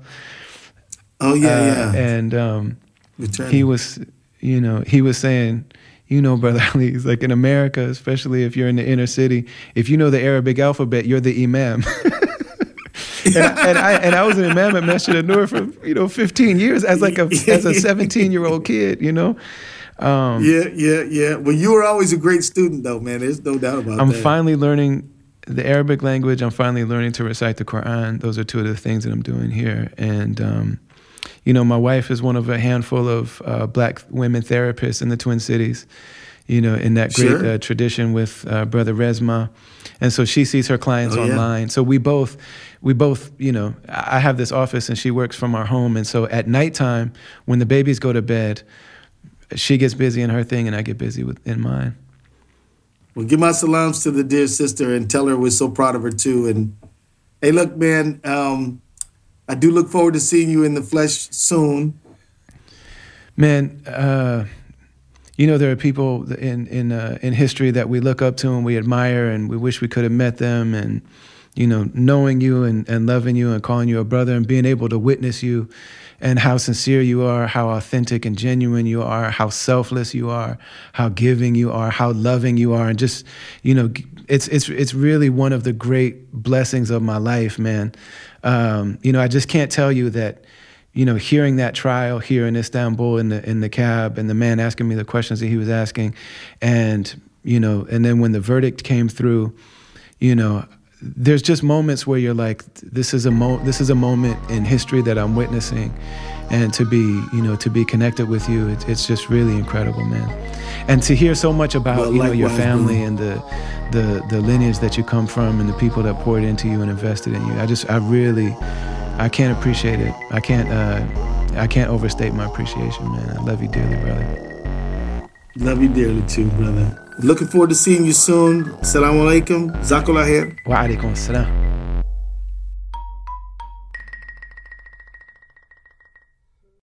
Thank you for being with us on the Travelers Podcast. I want to give a special thanks to Keith Ellison. Thank you so much, Attorney General, sir, for your time and for sharing yourself with us. Make sure to like and share and subscribe and comment, all that stuff that people say on podcasts. It's true. It really helps the podcast be seen and heard by people who may enjoy it and benefit from it. Go to brotherali.com. You can sign the mailing list. You can go to the event section to see all of the dates and events that we have coming up in a city near you. Go to the join section and you can get down with the caravan to become part of the community and the support that keeps this podcast going. Check out the merch, check out the catalog, check out all the stuff we have on brotherali.com. Special thanks to Amna Mirza, to Mansoor Panawala, to my man DJ Last Word, my man that does the graphic design for the Travelers Podcast. Amr Rahman, thank you to my man Ant for producing the Travelers song and allowing us to use that music as the theme song for the podcast. Thank you, Darian Washington. Thank you to Mark from Medina, who designed the stamp logo that we use as the logo for the podcast. Travelers Podcast is produced by Brendan Kelly, a.k.a. BK1, and it is a production of Travelers Media. Thank you so much. Make sure to come back every week wherever you get your podcast. Signing off. Peace and love. Assalamu alaikum wa rahmatullahi wa barakatuh. Wa sallallahu ala sayyidina Muhammadin wa ala alihi wa sahbihi wa sallam.